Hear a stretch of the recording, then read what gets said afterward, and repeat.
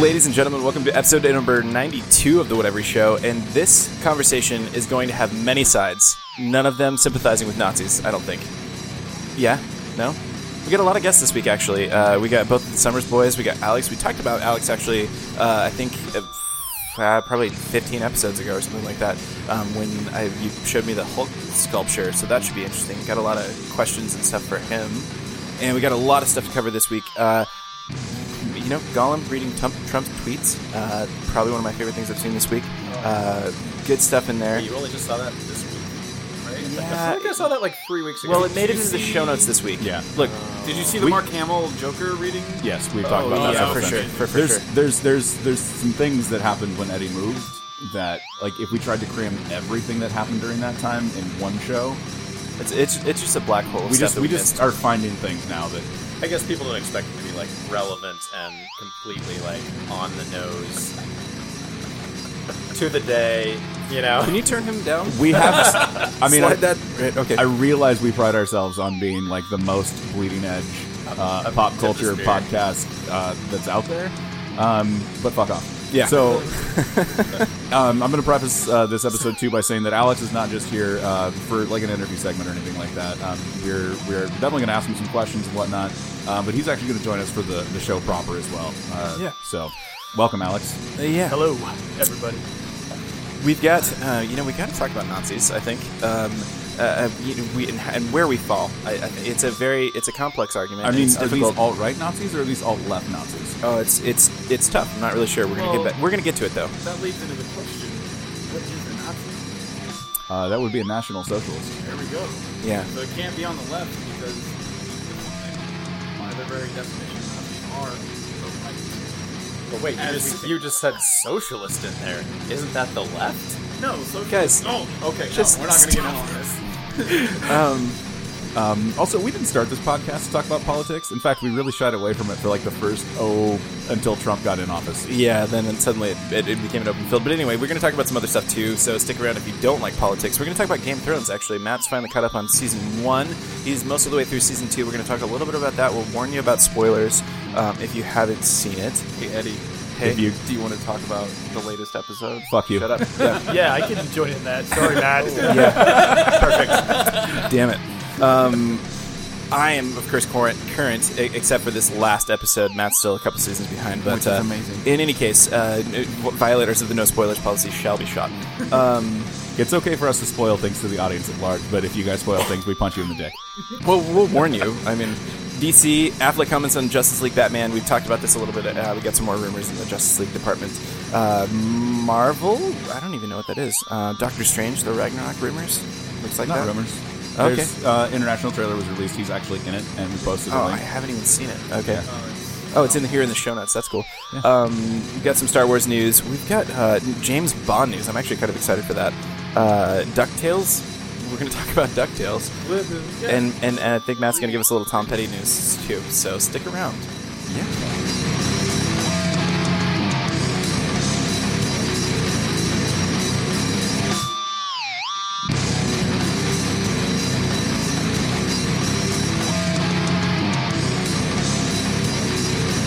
Okay, so have we all prepared our best rants for the previous week in the United States? No? I mean, I don't know that there is one rant that's better than the other. Well, I mean... Obviously, if you're saying, like, Nazis are okay, then that's not okay. That's not a good rant. Yeah. But... So, this is kind of a funny one. I'm going to get a little serious for a second. We had this Charlottesville event happen over the last week. Basically, we got white touched on it nationalists briefly and last week. racists and Nazis who go to a rally, and one of them manages to run over counter-protesters. And then our president, in a moment of clarity and unity, decides to condemn the actions of those. No, that's not what happened. That's what would happen in a sane presidency, in a sane world, where you've got Nazis on one side and anybody else on the other side. You've got the bad guys in Indiana Jones and like every video game since like 1994, and you've got anybody else on the other side. You'd think the president would say, that's a softball. I should probably condemn the Nazis, but instead he went with many sides. So I just find it weird that in 2017 that we are dealing with Nazis. It is kind of interesting. We are in the midst of a potential Korean conflict. And the voice of reason in our political, forum is a Kennedy. Yeah. Like, Oh, yeah. Come back in time. And it's not even to one particular time. Like, it's like Marty McFly just went back and fucked his own mom, and this is what happened. Like, I don't know, Wheel of Time, everything's a circle sort of thing. I kind of feel like Snake eating its own tail. Like, we're doing this all again, essentially. And so, I think I remember the last time this happened, actually, and it was in Germany in, 1937 or something like that. And we kind of saw how that one turned out. We pretty much need to just... You get the beer hall putsch, 1928, 1929. It's the first emergence of Adolf Hitler onto the political scene. And so it started much earlier than that, and he was elected chancellor in 1933. Okay, so ladies and gentlemen, Sam Summers, welcome back from China. Yeah, he is a history major, and I've got Wikipedia, so occasionally my facts are going to be slightly less accurate. But when was the first time they were running around chanting, "Jews will not replace us in blood and soil"? Yeah. I don't know. Blood and soil would have been under Bismarck in the 1870s. Excuse me, not Jesus. 1870s. Okay, Well, point first is, time the Nazis used it, though. we kind of done this before, haven't we? Like, it's a pretty solid, it's a pretty Nazis. solid, like, this is on a well-recorded record. Yeah, we Nazis handled are this one fucking already. assholes. Yeah. Yeah. So anyway, and then the second favorite piece of what the fuckery this week is the alt left. Is that a thing? It is now, because apparently Trump had to do something to defend his many sides argument. And of course, if there's an alt right, I guess there has to be an alt left for there to be, quote, many sides. Well, and the thing that gets me is some people have this convenient forgetting of the idea. We don't have ultimate free speech. We do have free speech, which is great, but I believe that it was a Supreme Court justice who said you can't yell fire in a crowded theater when there's no fire. Well, it's because you could lead to people dying. Do you guys know? Have you guys seen XKCD? Webcomic Online. Yeah, the XKCD has, I think, the best take on this. That actually was a comic he published years ago, and it's like you have free speech, what you don't have is freedom from consequences. So you can say whatever shitty thing you want to say, and everybody else is free to tell you to go the fuck off. And you have to deal with that. So like in social settings, for example, if you come in here and you're spewing your white nationalist Nazi bullshit all the time, probably just not going to ask you to come back. And now we've got this whole thing where it's like the reverse backlash of alt left, they're just as bad, because we have to have this sort of faux equality. The news does this all the time too. We saw this during the campaign. We've got Donald Trump over there saying that it's okay to sexually assault women, and we've got Hillary Clinton who's not really good with her emails. And somehow those things are somewhat equivalent in the mind of CNN and so on and so forth. We get this sort of two sides to every story. The other good example is evolution versus creationism. We've got the vast majority of all scientists, 99.9. It basically turns out to be a rounding error. And then we've got creationists on the other side, and somehow we devote equal times and we're having debates about whether or not we should teach creationism in schools. And so we get this sort of false equivalency. There's this equivalence where because there's one side, there must be an equal and opposite side. And we're not talking about yin yang. This isn't we're not doing a 70s, Japanese or kung fu movie where there has to be, equal balance or whatever. Oh, I thought we were talking about the Whisper song. Can I talk on free speech for just a minute? Yeah. I mean, it's your show. Not going to allow that. No. This is important. This is important for people to know. Well, actually, free speech is only provided by the government. And here at the Whatever Show, which is a private incorporation, we're not allowed to grant, or we don't have to grant you free speech at all. Yeah. That's kind of where I'm going with this. Yeah. So if you're a Nazi and you're exercising your right to free speech and, doing your little blood and soil and, Jews won't replace us chant, and I headbutt the living piss out of you, I have not violated your right to free speech. Well, maybe assault. That's maybe no. That's right. That's a different right. I might go to jail, but I haven't violated your right to free speech. I would counter that argument in saying that Nazi is inciting violence. Well, the better example is all of the Nazis you have after this week whining that all I did was go to a Nazi protest and a shout about how the Jews will not replace us, and now I got fired from my job. Yeah, it's weird. All I did was bring all of my guns in the world to my hotel room and show them off, and now brag I have about how warrant out for armed my I am. arrest, possibly, and I'm gonna cry like a little bitch on Facebook Live. Yeah, of course. This is a thing we should throw in the show notes if you haven't seen it yet. The Vice News documentary covering the Charlottesville thing was superb. Probably one of the better pieces of reporting, and I know Vice is good, but I haven't really watched Vice at all. I think Vice is an HBO thing, right? Yeah, it's documentary. Yeah, there's Vice and then Vice News Tonight, which is more like a a nightly thing. Yeah. Good. So anyway, Vice did this documentary on Charlottesville, which was phenomenal, and they profiled this one particular white supremacist.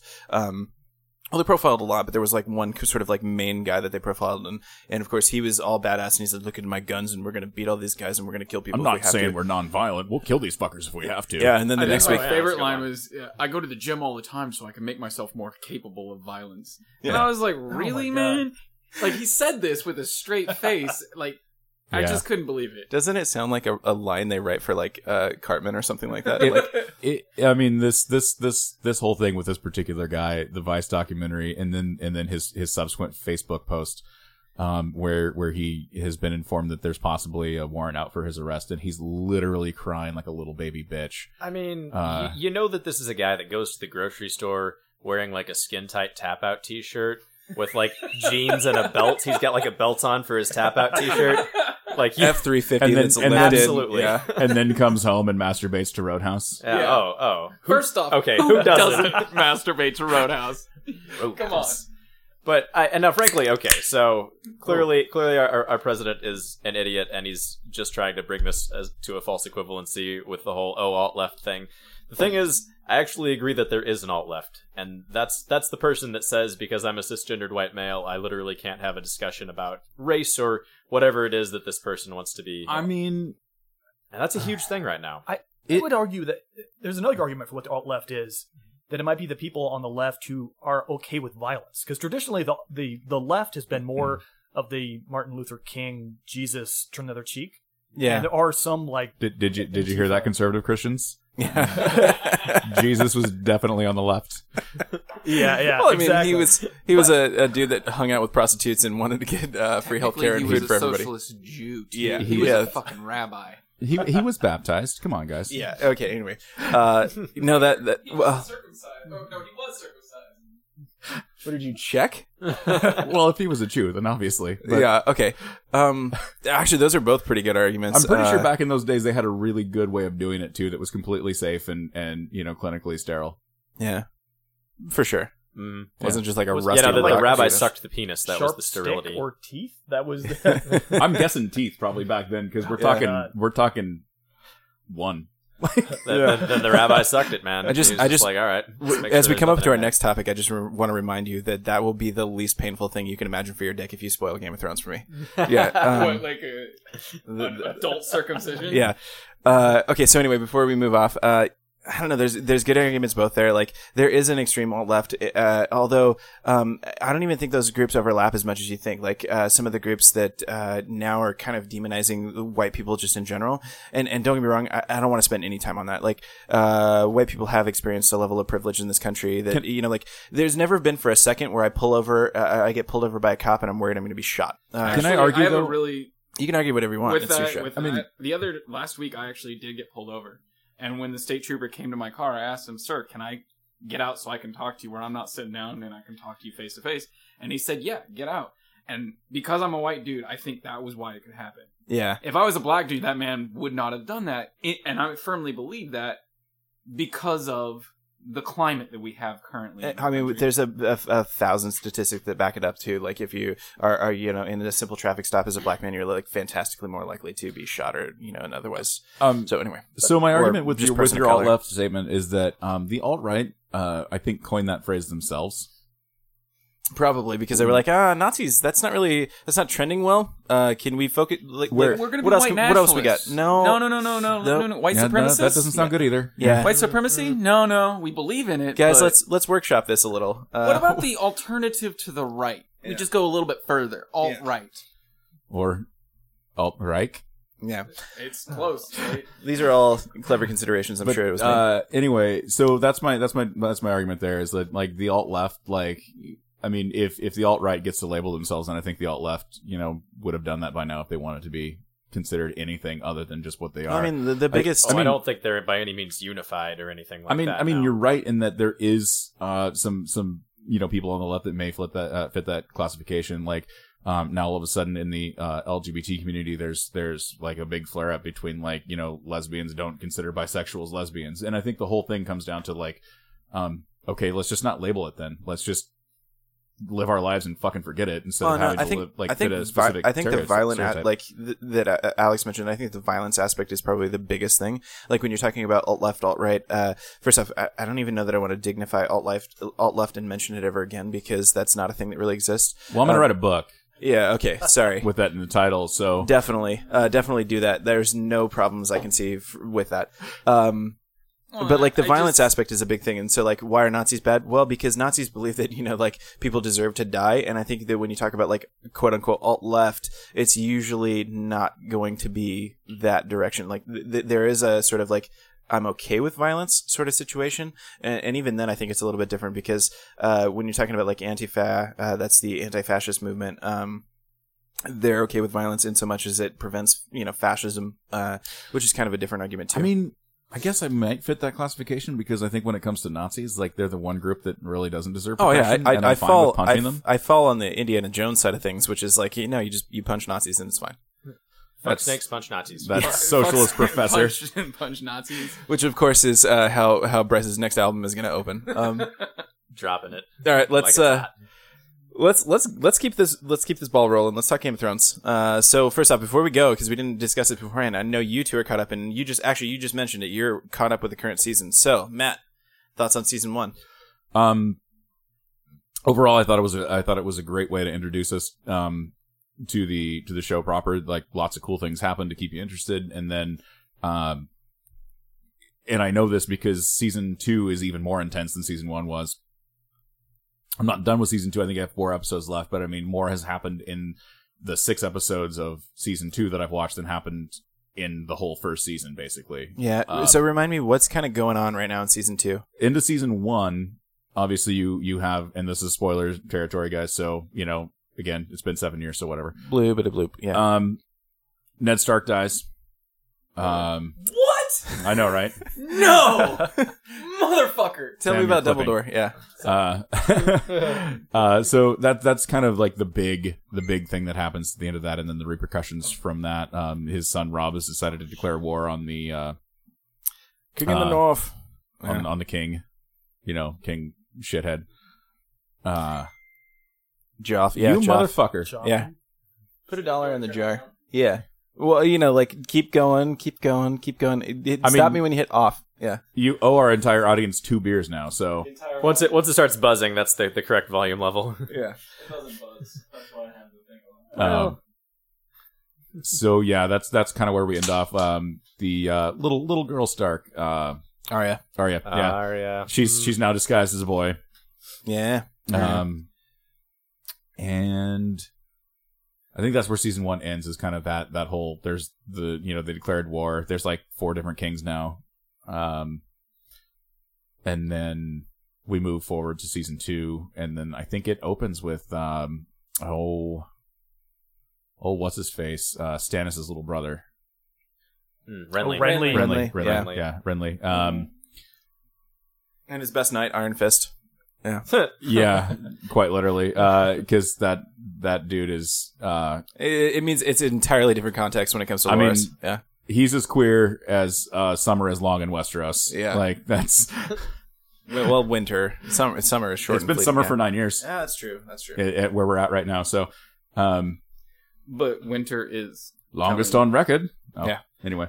But wait, Brienne wins, right? Yeah. Like, she's the best knight. Yeah. Yeah. We did meet Brienne of Tarth in that episode as well. Did they introduce Brienne as early in the books? I seem to only remember like getting to Brienne finally in like book 4. No book readers. Okay, fine. She's fighting Renly's boyfriend for sport and wins, and then asks to be part of his guard. Yeah. It was that early, but it was just a brief mention initially. Yeah, I think you're right. And that's Clash. She's incredibly large. Like, I did not realize until I saw her standing next to like knights and shit like that in Game of Thrones. Like, when I saw her in Star Wars, like, I don't remember her like being particularly Gwendolyn Christie. Yeah, impressed by her size, but she's 6'3". But she never takes her helmet off in Star Wars. So yeah. And that's a gripe that I have because I apparently that's I think not going to be a gripe in episode 8. Yeah. Yeah, she's supposed to. I think a couple episodes back about that, we talked some rumors that there's going to be a lot more Gwendolyn Christie and Captain Phasma in episode 8. Of course, a lot more may mean that she gets, say, like 45 seconds of screen time instead of 30, but we'll see. Yeah, I mean, you never know. So yeah, we've met her, and then of course, Renly is no more because Melisandre, who you meet also in the first episode of that with Stannis, births the weird smoke monster out of her vagina. So my question is, is this the same smoke monster from Lost? And can we tie those two universes together? I didn't watch Lost. I understand that there was a smoke monster, but I didn't watch Lost. To be honest, neither did I. I just knew that there was a smoke monster. I did, and I don't know that you want to. I think if anything, you're taking something away from Game of Thrones if you try and blend those two worlds together. Lost was good until the end. Once we hit season, I think it finished on season 7, and somewhat ironically, but season 7 was where we really just And don't we already have a Hurley with Sam? We kind of do. Yeah. So Yeah, I mean, you're a token fat guy. yeah. Yeah. Sam's a good character though too, because he is sort of like this sort of useless character in the beginning, and it's gonna be hard to talk about any of this stuff without spoiling vast amounts of it. But I love his arc so far. The deal is I plan on consuming mass quantities of this show within any given week's time, and so it should only take us a few episodes for us to for me actually be able to caught talk up. about it. Yeah. Yeah, Well, yeah, Sam's already got his wildling girlfriend, so... Yeah. sort of. Oh. He's definitely given her the thimble, Oh, okay. if you know what I mean. Yeah. He fleshes out quite nicely, not just in the whole he's fat thing, but his No, character. I actually liked his character the first time I met him, just because he really was that fat doof, and Jon Snow was like, "Hey, stop picking on my friend," and they're like, "Oh, you want to fuck him?" Because basically The Night's Watch is the Night's locker Watch room is in a sophomore is any fucking high school locker yeah. room, yeah, And- complete with the asshole coach. Yeah. Oh, totally. Yeah. Well, it's like boot camp, You're in a locker room with 80 dudes. You're gonna make jokes because there's gonna be dudes with dicks that are fucking fit. Yeah, but boot camp is football. only as long as it takes for them to get more guys up there, and so sometimes that's a week, and they're like, "Oh, nope, you're part of the guard now. Here you go. Yeah. You graduate. Fuck yeah. Here you go, Sam. You can bring people their tea now." It's a very important duty in the Night's Watch. Yeah. So I think where I'm at now, Jon Snow has. Because he, as we all know, he got put into the stewards class instead of the Rangers, and he was pissed off about it. But his, what's the main dude's name in the Night's Watch? Mormont? It's one of the Mormonts. Lord yeah. Mormont. Yeah, his Yes. his lord has given him leave to join, old Grizzleface to go out and figure out what the wildlings are doing. Oh. See, this is another just sort of funny aside. I was just wondering how many of the characters' names you'd be able to remember, because I remember when we started watching it, I'd already read some of the books, but my wife started watching it with me, and she's like, "Who the fuck is that guy? Who's that guy? Who's that person? I don't know. What's their name? Oh, that's Mormont. No, not that Mormont. The other one. What about that? No, that's also Mormont. It's a different one." I just you meet so many characters, it's absorbing it this quickly. It's hard to remember all of them sometimes. Yeah. That is one of the things that I don't think it's perfect about the show is in the books you get, well, I mean, it's always the case with this. but Each chapter is dedicated to one specific person, I'll- and so it is a little bit, but there's also more backstory, so you have more familiarity, Yeah. especially with the familiar relations. It took, I think, probably until season 5 before my wife could recognize most of the people on the screen most of the time. I did grab the audiobooks of those, so I'm probably gonna check those out, to and from work and whatnot. I've heard those are good, so Might have to it'll get be those good. from you. Yeah. Yeah, but Who so does the reading? Would it be I can tell you that later. I don't remember who it is right. It'll off the be, bat, but- it'll be professionals. It's I not listened to part sort of one of it. It Kit was Harington some, or something like that. Some dude. Yeah, it wasn't anybody special or anything. Yeah, get her. And then I captured the wildling, and I couldn't kill her. Because Oh, she was hot. you know nothing, Matt Tesson. Yeah, they're snuggled up right now, and she Oh. keeps wiggling her butt, and he's like, "Stop it! oh, Oh, you." Yeah. Oh, but he has vows. Ooh. Yeah. Yeah. Well, it's a very different experience because I read most of the books first before I saw Right. the show, and so it's interesting to talk to people who are watching the show first, what their thoughts are, and some degree I can't even remember sometimes what things happened in the book versus the show because I visualized it so strongly in my head. that like now it's fused together. Same, and it's very easy too. Once you've read the books and you've watched the show too, you've not only visualized like the events in your head in the books, but now you've got like faces to go along with it, like legit, like this is what this person is supposed to look like, or what this person looks like now in my head, and so it gets even worse. I've almost entirely stopped reading the books before I watch the movie or the show, specifically because like a lot of the times there's a lot of discrepancies. And I've kind of put myself in a position now where like I want to get whatever enjoyment I can out of the visual media first. Yeah. And then after that, I'll read the books and be like, oh, well, that was complete shit.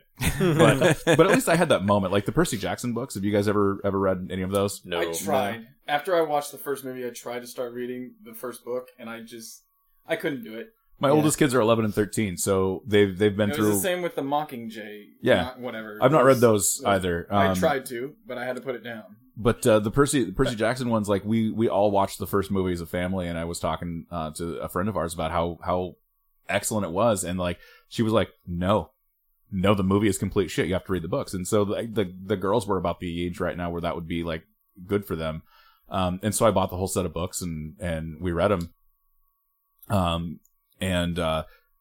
yeah, that girl was not wrong. Like, and like the first one wasn't as much of a shitstorm, but like the second movie was just absolutely just ridiculous, terrible. Yeah, it's kind of like that.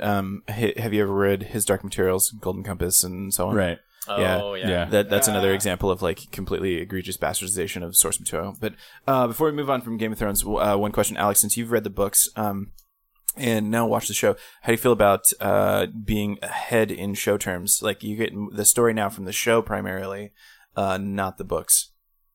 Now I feel like the rest of the audience felt. Yeah. We're just watching the show first. It's like now everything's a surprise. Yeah. And it was crazy, like how the show and the books progressed with different characters and families at different levels. Yeah. I mean, without giving too much away. Yeah. I bought a Greyjoy mug because I was reading the books and there was some cool stuff, and then other people like saw it and they were like, "Why that house? That's the worst sigil. what are you doing?" And I'm like, just wait a season. And it was like, wait another season. And I was like, wait another season. Yeah. Yep. Yeah. Cool stuff eventually. Yeah, that's another like sort of funny thing too. Like if you read the books, especially the way that the show has done it. So I kind of said this when we were talking about going way back. I'm pretty sure this is just me ranting at a microphone because you hadn't watched anything. But I said when they do Feast for Crows, they're definitely going to blend that with what is it, Dance for Dragons? Yeah. Dance for Dragons, or even blend it with Storm Swords. No, that's the other one. That's it. Storm Swords, book 3. Whatever. Book 3, they're going to blend those together because the book 4 on its own was just a slog to read through. And so it's kind of interesting to watch how they did that because there's elements of the show that I actually do like better than the books. Like, I think they tell a tighter, more cohesive story than the books do. But on the other hand, there are some details in Clash there that Kings. I wish kind of wouldn't. Oh, yeah. Sorry, Clash of Kings.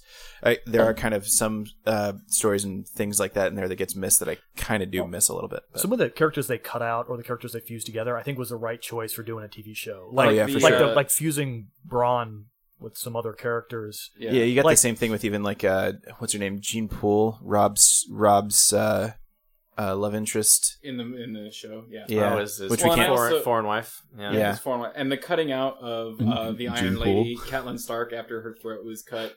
She came back because of the Red Lord in the books. So there are people who haven't gotten to that point of the show, even though they may know about that happening. It's not the show. It was the book. Yeah. Oh yeah, it's definitely not going to happen. But what? Oh wait, What spoiler you alert. mentioned may also have happened in the show. Yeah. Sam, you suck sometimes. Anyway. Okay, so Littlefinger sits on the throne at the end. He kills everybody. Yeah, basically. And Tyrion, he's got like a little like. Does ball gag. Littlefinger actually use Tyrion to kill everybody? Like he just picks him up and starts. It's kind of like beating people?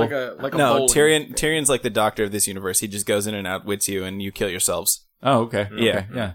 It makes All the perfect timey sense. wimey wibbly wobbly. Yeah, So exactly. do you have like a strong opinion though on like whether or not the TV show should be considered canon at this point, or is it essentially like fanfic and once the books actually come out that's going to be the canon? Or What? I think Martin's involved with the show. Yeah, I was gonna say I can answer that. but he's already definitively. said that the books in the show aren't necessarily going to go in the same direction. It's a similar argument to The Walking Dead, though, with Kirkman. He's very heavily involved with the show as well as the fact that he's the only writer since the comic book's inception and whatnot.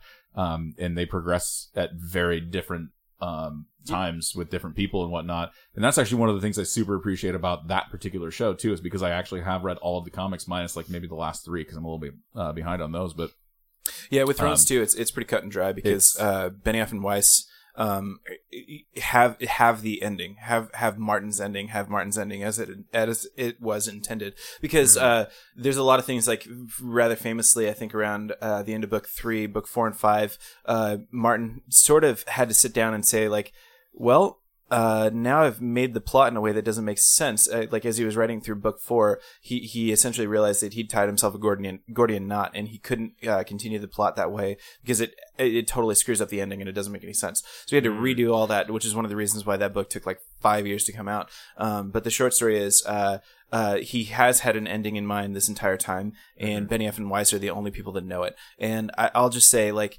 having, I don't want to kidnap them and just torture the shit out of them. So a little bit, but like having read the books, like, under the guise of free speech, of course. Alex can probably back me up this. Alex can probably back me up on this a little bit, but having read the books and watched the show, I can see their show progressing in a way that I won't say predicted, because there's nothing in Game of Thrones that's really super predictable. But if you pay attention, there are some sort of broad strokes that you can paint, and it does match up pretty well. Like the whole title, Song of Ice and Fire, is one of the things that I've been calling since probably season 1.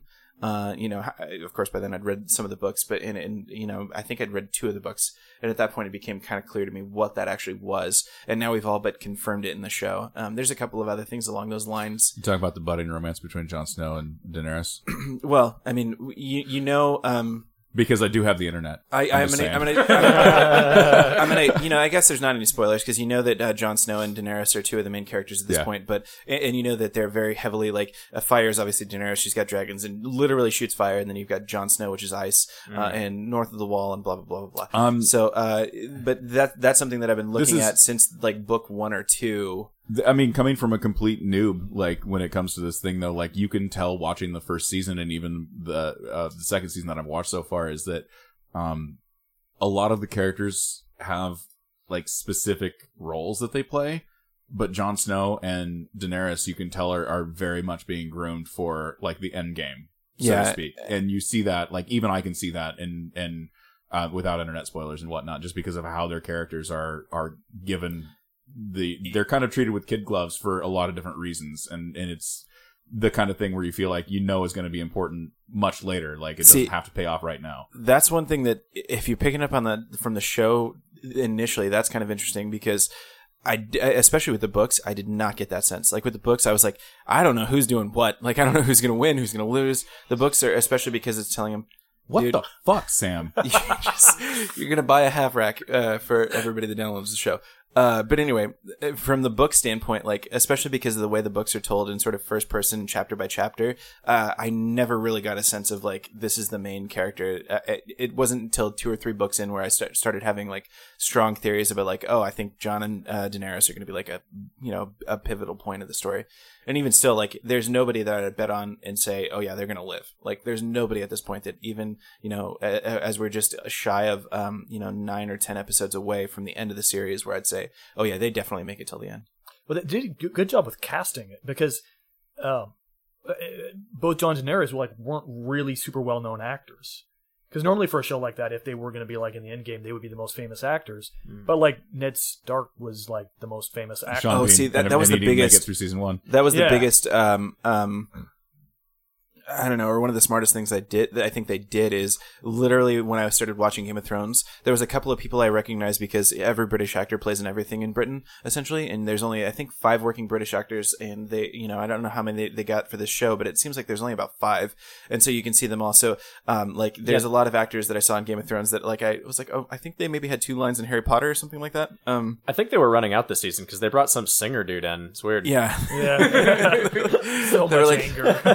What's everybody went ape shit. For I some know. reason. Yeah, they were I like, know. It was so Come dumb. on. What's Capaldi doing? We can't get Capaldi to do that? No, okay, fine. I guess get Ed Sheeran because that's all we got left. He got so much hate for that. Oh yeah, it was because it was a pretty. And I mean, obviously, I haven't seen it because I'm not nearly like to that point. But like, I'm just like, was he really that bad, or like, Well, are people no. just No, pissed it was because a like non-issue. they're From, just, a, they're just from like, a narrative oh. point of view, it was stupid. But the backstory on this is that Macy Williams is apparently a humongous fan, and the crew basically got Ed Sheeran to do it as like a thank you / parting gift because the show's coming to an end soon. So Dude, anyway, who isn't a huge fan of Ed Sheeran though? I know. I just stop. We can't. I mean, not me. we can't but- turn this Have into you the Ed heard Sheeran the show. Jamie Foxx story about how he brought Ed Sheeran into a club where like a lot of rap acts played, and Ed Sheeran went up with a ukulele and brought the house down? Look it up. It's a good interview. With Jamie Foxx. We'll do that. Yeah. Okay. Where were we going with this? Like he was talking about casting. Alex Yeah. was talking about casting and the brilliance. Oh, yeah. of the fact that they're not well known. That's what I was saying. Like that was actually kind of one of the biggest ways that I think that this show just sort of fucked with everybody sort of subtly was they cast the only known actor I think in there that people might have recognized is Sean Bean, of course. And then, of course, and then you imprint on it even further because the book and the show sort of set Ned Stark up as like this, like he's the good guy, he's the he's our hero sort of thing, and so, yeah, So amazing. yeah, that was probably one of the most brilliant, So yeah, casting directors for Game of Thrones probably deserve as many awards as anything else, but yeah. I mean, in a way, though, he is that pivotal character, though, because like the mere act of Joffrey having him decapitated sparks a war between basically all of the kingdoms. Oh, just wait because it gets deeper. It gets so much deeper. Well, yeah, Well, I just mean even that little bit of machination right there. It just it's just one of those things. I actually was wondering where I had seen Daenerys before. Emilia Clarke, Amelia. Amelia. yeah. And it turns out she's in that really shitty Terminator Genesis movie. That was after. It was after. Yeah. It was after. Oh. But like, I was looking at like where I would recognize her from. Yeah. But like when I saw that was her, Yeah. I didn't recognize her though. Like because of course like Daenerys has that incredibly like blonde hair, and then So, like- as Sarah Connor she didn't. Oh, And yeah. and it actually like it's weird how hair color can like change the way someone's face looks sometimes. But Yeah, like I don't know what you would look like without gray hair. But Yeah, you do, you fucker. Okay, you got the comeback for that, right? Oh, what's that? For Matt, you, that I don't have hair. Yeah. Okay. Oh, Thanks. I- Just- I- Like I'll do it for you. fine. Like it's not like it's fucking low hanging fruit, bro. Well, I guess I'm just not a mean person, maybe. I don't know. I'm just checking out Amelia Clark's. Boobs, No, her dragons, of course. Yes. Her Sorry. dragons, yes. No, I'm checking out what she's done, and really, the only thing on her back. Well, she was her like an background unknown that she before did Jane. before 2011 was something called Triassic Attack. And if you have seen Triassic Attack, that sounds I like applaud you. That sounds like something Ralph Garman might I be was in. just gonna say like it's like is it like in the same family as Sharknado? Like I I don't know. definitely- A spin-off? I kind of want to see it. Damn you, Sharktopus! Yeah. It looks like something that was on Sci-Fi, so it should be amazing. All right. okay, let's watch that later. I definitely did not know that she was going to be in Star Wars: A Han Solo story Oh yeah, coming she up was next year. cast as a part of that. I did know that Oh, well. because I looked at her IMDb like a week ago. Wow. Yeah, I don't think I'd Good for you. sincerely doubt she's gonna have trouble finding work for the next few years. Right. No, probably No, not. I think Yeah. she's gonna take off in Yeah. some way.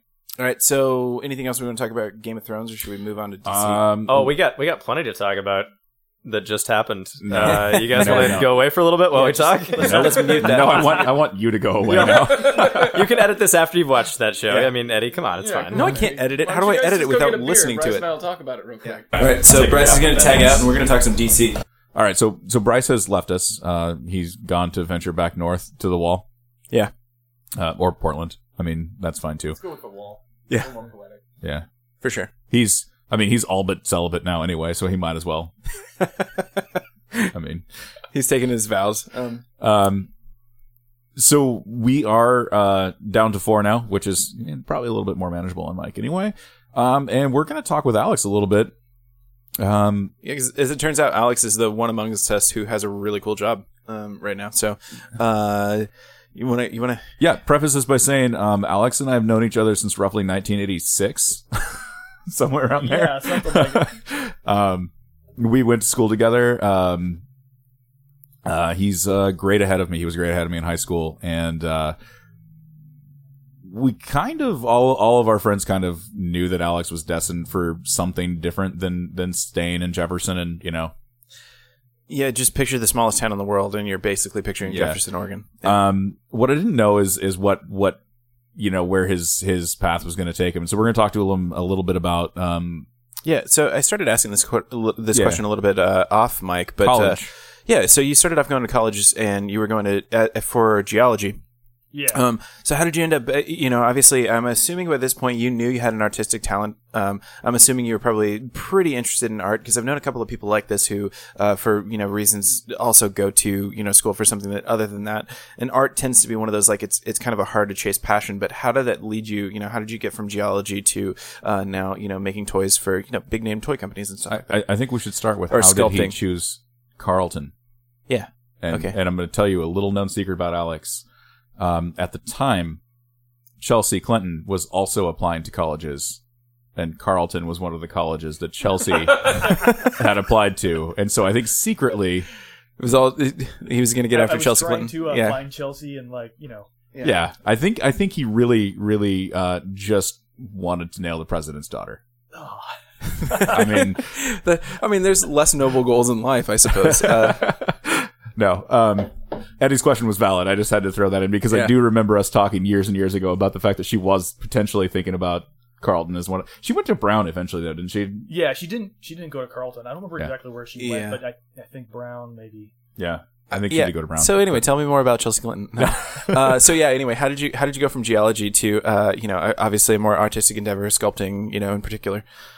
I mean, it wasn't like as big of a flip as it sort of like seems, because I was always doing art on the side. Like I was taking art classes with Matt in high school, and so it was always sort of a possibility. But most of my family was in science, so that was kind of the expected thing.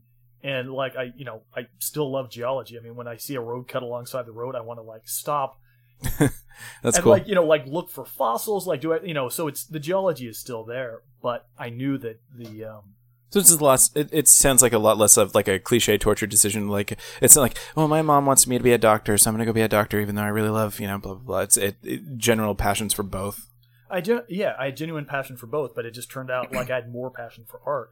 And so even when I first switched, there wasn't like a career path in mind. There wasn't a goal. I switched to art and I took like one of everything. Like I took like one, Photoshop class, one printmaking class, one painting class. Mm-hmm.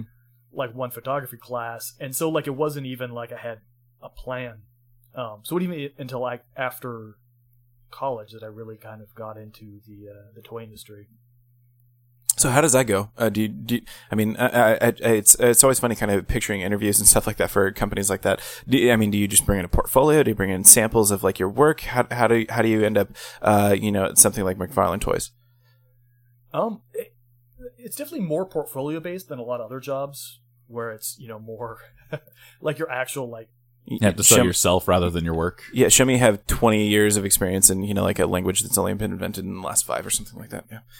Yeah, exactly. It's more if the portfolio is there, if you're weird, they can like deal with it. Like even if you don't present yourself well in an interview, like even if you're like shaking and sweating and like are in a ripped t-shirt, if your portfolio is good, you can generally get in the door, which is kind of nice that it's very talent based. But I ended up going to New York, and I went to the New York Academy of Art, which was a really kind of classical, old school, like French academy, like life drawing, proportions, anatomy, go to dissections kind of school. And then I was graduating, I had like one commission lined up. It's kind of the Juilliard of art. Yeah. But it was Well, Juilliard's the Juilliard of art. But yeah, it was very old fashioned. Nobody no goes to Juilliard for art. Well, dance is an art. Anyway, go on. Sorry. No, it's not. Wow. Enemies of every dancer in the audience. No, Yeah, good job. well, My daughter's going to listen to this and be really pissed off at you. I just know. so you I know. Yeah. I specifically took that shot just because of Ellie. Anyway, go on. Sorry. So yeah, I was graduating, and then I talked to one of my professors who I only knew about his fine art career, and he's like, I used to have a commercial art career. I was like, really? He's like, yeah, I did these like, like some dolls for like Alice in Wonderland back in the day, and I worked on Swamp Thing and like a few other like horror movies, and I'm like, I didn't know this. I'd be wearing a shirt that said I worked on Swamp Thing. It's like I still know some people in the commercial industry. You can work small and tight and fast and mimic styles. You'd be good for commercial art. And so I got a job at a tiny little studio, like sculpting like rubber duckies and like SpongeBob and like strawberry shortcake electric toothbrushes, and I did a CPR dummy. And then I think about right when I did the CPR dummy, I realized, you know what, I kind of like this. And Which so CPR dummy model did you do? it's Sim Man 2. He actually looks a little bit like me.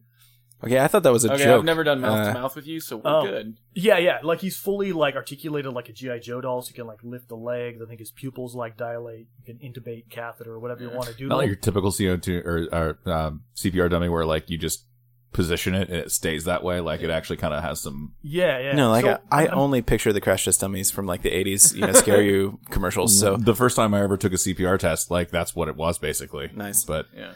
And So when you say crash test dummies, I just go straight to The stupid phone. band, yeah. the Okay, stupid band. go on.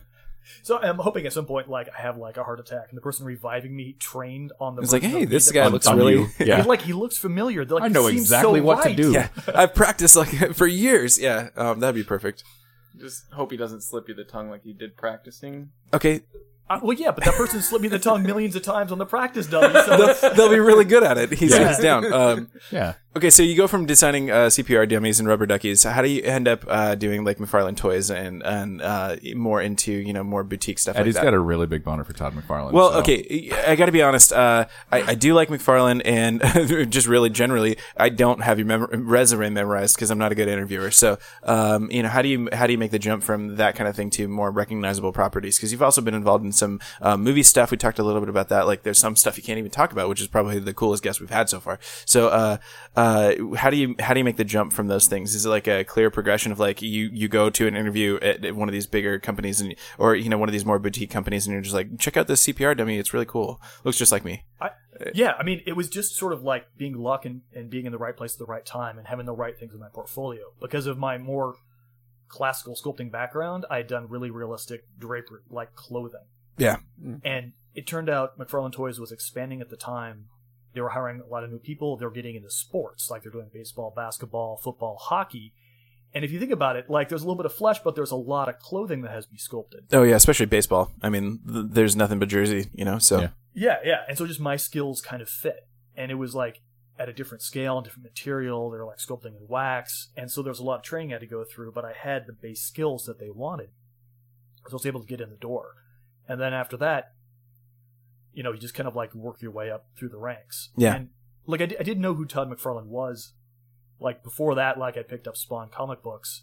And there was a long time when I didn't read comic books, and he was the reason I picked up one again. And so there was like a certain love for that. And I wasn't working with Todd McFarlane every day. He was at an office in Arizona working with the corporate end of the business and the comic books. And then I was at a little office in Jersey doing the toys. Did you meet him though? I did. He would come out like once every like 4 to 6 months, and he'd come out there. And it was always entertaining. Todd's a different breed of cat. Have you ever seen him at cons and whatnot?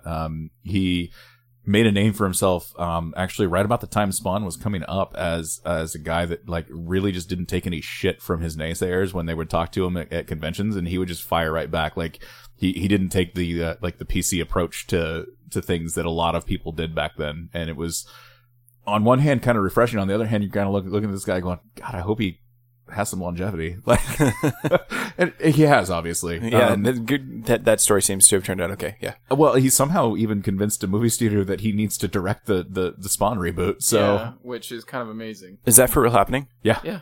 That's actually They're probably in the pretty middle good. of pre-production and casting right now. Yeah, and he said he's going to treat this more like a legit horror type film than a comic book, Which type would film, make it so. so much better. Anyway, enough about Todd McFarlane.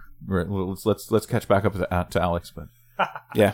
Well, it was crazy meeting him in person because he was so weird. I mean, it was legitimately like big, like a 12-year-old with millions of bucks. yeah, And like in an adult body. And I mean that in the best way possible and the worst way. because he still knows how to how to have fun. He still knows how to fun. And he's like, even if he wasn't going to make a profit on a toy, but it was a cool toy, he wanted to do it anyways, which is the decision the 12-year-old would make. Which, from the artistic perspective, was like amazing. We did great stuff. And then even if we just, barely broke even, like the reputation of the company went up and we did amazing stuff. And so as long as he had great kind of staff around him, it was that kind of like moment when good art could get made in a corporate setting. Did you ever have a project that you were working on that you were just like, we're not going to sell one of these things? I mean, yeah. I guess we should preface it with, can you talk about it? Yeah. I mean, yeah, it's different because like a lot of times there's properties, if you're sculpting, a Batman or something, like it doesn't. Yeah, you're gonna sell. I mean, Batman just alone, the name recognition, you sell Batman. Whereas the entire John Carter line, not so much. But yeah, if it's something that hasn't come out before that doesn't have, like something like Pacific Rim. Yeah. I mean, you can go into it like thinking, like kaijus are awesome, like I love Godzilla, and you can go in saying, Guillermo del Toro is awesome, but you really don't know. And so there's a lot of debate, like in these companies, like at the ground level, if there's a new property you're doing toys for, like, is it good or is it bad? I still have mixed feelings on Pacific Rim, so I get it. Yeah. If you take Pacific Rim just like a popcorn flick, this is another big digression, but then I think it was fine. Like, also I looked at it a little bit with like the Godzilla sort of lens on things, and I just try not to let it take it too seriously, and I liked it just fine. So I always kind of called it like a like Godzilla meets Power Rangers. Yeah, it was a little bit. Yeah, I enjoyed it. I thought I didn't like the training sequences.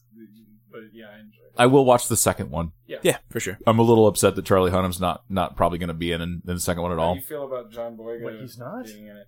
No, he said there was some conflicts like with timing, and they couldn't make it happen. He did. Oh, he's King Arthur now. I mean, he did hint that schedule. Well, if they wanted Arthur for one movie. If they wanted to bring him on to do a cameo and stuff like that, that he would be open to do it, because it wasn't like he would have done the sequel. Yeah. But they're going to move forward with John Boyega as the lead. They already did. There's a preview out already. It's just a teaser, but there's a preview already. I have mixed feelings on the Boyega thing, not because I think he's going to do a bad job, because I think he's fucking great. Yeah. But I don't like it when like they're like, oh, he was in this one really good movie, let's cast him. Like, well, and the thing I like about John Boyega is he was in this really small alien movie, Attack the Block. I don't know. Did you guys ever watch that? I haven't watched it, but I have heard of it. I've seen it. It's a pretty good flick, and if you watch it, you can see the kid's got chops then, and so with him being in Star Wars, you can see that it's coming a little bit more. Yeah, I mean, Star Wars is a big. You get a big boost from that just because it's instant name recognition. The Star Wars juice. I mean, come on, there's two of us wearing Star Wars shirts right now. But they're actually pretty legitimately good actors. Boyega in particular was pretty solid in the movie, especially for being relatively unknown. Same thing with Daisy Ridley. Like, I was impressed because she was pretty good for having never heard of her before. So anyway, though, back to Alex. Speaking of movies, you mentioned before you got to work on some movie projects that we us lay people don't get to see, and there's some things you've worked on even currently that you can't really talk about on air. So if you can, or if you can think of an instance of when you've got to work on something before the regular people get to learn about it, what is it like keeping those secrets, or what was your favorite project like that you got to work on that you can talk about, obviously? Yeah. No. Well, I mean, I'll start by going back in time a little bit. Yeah. We were looking at the some stuff from like the Beowulf movie with like Angelina Jolie, like back in the day. Oh wow. And so I was doing Grendel from that. Yeah, that was a good. That was, I think, CG, right? The movie. Am I thinking of the right thing, or am I thinking of the other thing? The whole movie was CG, so it kind of looked like a video game. Yeah, but it was almost. I think it was almost like a mocap. Like it was early. The progression from like when they did Final Fantasy: The Spirits Within, when that first came out, everybody was like, "Oh my gosh, it looks so real." And now we look at it, and we're like, maybe not. But then like the Beowulf was. I actually really enjoyed that movie later if on. I recall correctly. Yeah. So anyway, go ahead.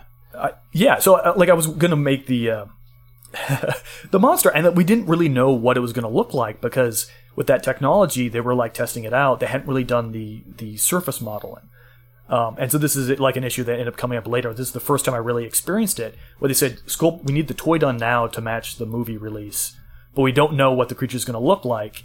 Here's a hand sculpted maquette. Here's like a digital model. Like here's kind of like a digital painted model." Just find something in between them all that looks cool. And so that's what I did for like the toys. I just kind of like blended all the reference and tried to make it look cool. And the studio was cool with it, but it doesn't look like what ended up in the movie. So you've got to work on a lot of big properties and work on movies and stuff like that. And you've obviously worked with some known quantities, like everybody knows what Spawn looks like and some of the characters you've worked on. How much of the work you get to do is just pure creative? Like you mentioned doing Grendel, and you got to kind of sort of interpret what the reference material was. How much of your day-to-day stuff is like pure, just right at Alex's head, and how much of it is, based on source material? Usually about like 90% of it is based on source material. It's for like an upcoming like movie or TV show. And it's pretty rare, but it does happen where we get to like design our own stuff. When I was at McFarlane Toys, we were doing our own design lines, like the dragons. We did a bunch of series of those. And then like the Zodiac characters, and then Twisted Christmas, where it depended on each one. Sometimes there was a very loose sketch of something they wanted, and so the sculptors got design stuff. And as an artist, that's the kind of stuff you kind of like really wait for. And then other companies, there's been a few occasions. At NECA, they were doing the rebooting the Kenner Alien stuff, where we got the rights to do it, and we were redesigning some of the characters. So I got to do some of the redesign and sculpt on the Gorilla and Mantis Alien, where we had to, pay homage to the original toy, and the comic book, and the entire Alien universe, and make it fit with existing NECA parts. But inside that, there was freedom to design. And so there's all these hurdles, but there's freedom in that. That's cool. So you kind of get to interpret the thing in your own way. A lot of, again, very loose sort of loose prescription, loose design, goals, but you get to do the thing on your own. We'll put some photos up too of some of the more current stuff that he's done that you could buy right now, like the Incredible Hulk, which is a 1. God, what is it? Like a 1/4 scale, 1/8 scale? Is that what it ended up being? Oh God, it's a big figure. It's like toddler size, just 2 feet. Yeah, because it fits in with the 18-inch Captain America. Right. And so the Hulk's kind of in scale yeah, with that, huge. so it's big. He's huge. I actually I looked at when I looked it up originally, when you had said that you'd done that, I remember seeing a picture of it, and so I kind of looked it up from the NECA side and was checking it out, and they kind of had some pictures of it posed with some other things and stuff like that, and he's gigantic. But your attention to detail is amazing, because you can tell this is not just Incredible Hulk out of the pages of a comic book or whatever. This is Mark Ruffalo, Hulk, and it's pretty amazing.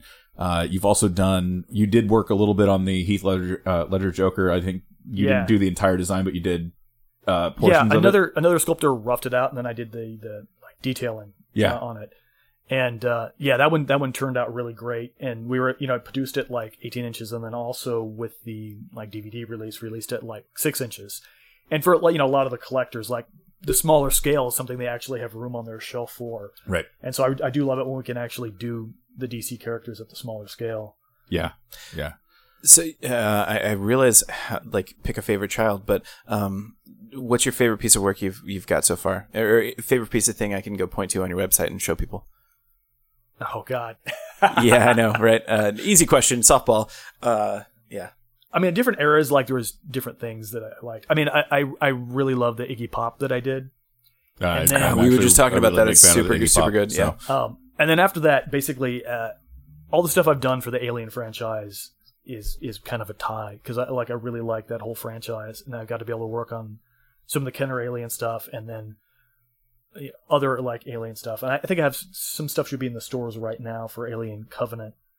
Oh, gotcha. Yeah, I worked on the Xenomorph for that, detailing it, and then I did all the babies. Was that still under McFarlane? No, that's NECA. NECA. Okay, cool. Yeah. So I guess that's a good question to ask too. Is you did work for McFarlane. Now you're mostly freelance, and you're still doing some stuff for NECA and whatnot. Was there a specific reason that you left McFarlane, or is this just more typical growth of a sculptor, kind of just needing more freedom to do things on your McFarlane touched him. He couldn't get past it. Yeah. No, I mean it was kind of a typical kind of growth pattern, because McFarlane actually was willing to hire artists that weren't as experienced, and some people joke that it was kind of like artist boot camp.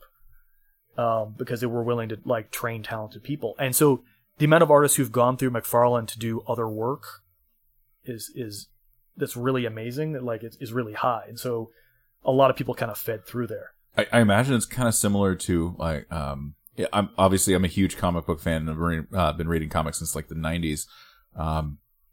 But you saw that a lot when Image first started. You saw these really talented artists go and work for Image because they could do what they wanted to do. There was fewer restrictions, things like that. But the stories for the comic books weren't necessarily always as solid as what you were getting from like DC or at the time, especially Marvel. Yeah. Marvel had some really, really, really amazing storylines and whatnot. But now you're seeing those people that came up through Image back in the 90s are now thriving in other places. Capullo just had a really, really good run with Scott Snyder on Batman for the New 52. Jim Lee is actually like co-publisher of DC Comics now, things like that. So it's kind of like Todd McFarlane is still that guy that's giving these other people like the chance to grow and thrive and then go on and do other stuff later on. Yeah. I mean, the best way I can describe it is basically like SNL is for comedians. Right. Like you step up to the big leagues, but then a lot of people take a step from there and go on to do other interesting stuff. And so, I spent like 6.5, 7 years like at McFarlane. And so it was enough time that like I kind of, like a shark, I have to keep moving. So I wanted to try other things and try other companies and work in other styles and that kind of thing. Yeah. Yeah. Cool. If they were to reach out to you like at any point in time and be like, hey, there's a specific thing we're looking for. Could you do this? Like you're still totally open to that kind of a thing, I assume, right? Like like not to like say, come work for us again. Only us, but like if they were just be like, we kind of need this thing, we're not hitting it where we need to, like, can you work on this? Yeah, I could. Is that a weird question to ask? I don't know. It just seems like no. I mean, McFarlane probably didn't really touch him, so there's not like bad blood or anything, right? Like everything's copacetic as far as like working relationships, obviously, because I mean, I don't know. It just seems like.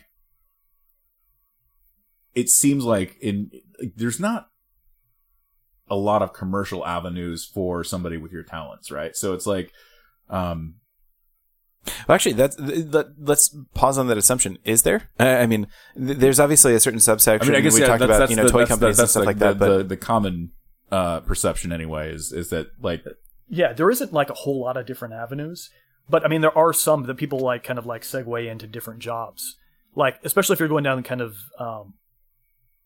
It depends if you're doing traditional or digital sculpting. And so especially if you're doing digital, it's the same skills to work in the video game industry or the movie industry. See, that's what I was immediately thinking, especially movie industry. Video games didn't come right to me, but like if you're already a skilled sculptor and you do design your own characters and creatures and stuff like that, that was kind of one of the immediate thoughts I have is like the whole creature design sort of thing and not even creature, but just prop and things like that for movies. I mean, I guess I kind of assume that like if you're leaving a company like McFarlane to go and branch out and do more freelance stuff and whatnot, like your last piece of work that you turn into them isn't going to be like the Violator humping a fire hydrant, like unless that's what Todd specifically wanted you to do. I was going to say that may not actually be that may not actually be the best example. Yeah.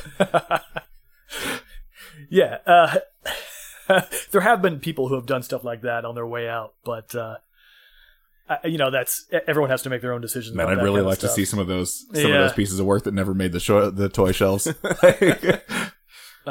Sorry, go ahead, Alex. Yeah. Oh yeah, but some of the people who like left McFarlane like immediately after leaving, like some of them went down to New Zealand to work for Weta. Yeah, when they're working on like that's what I was thinking. Yeah. Right. And then some of them, like several of them, went out to like LA and have worked for various companies like toy companies, like Gentle Giant or Sideshow. And then also like the movie industry, like a lot of them have done well in the movie industry.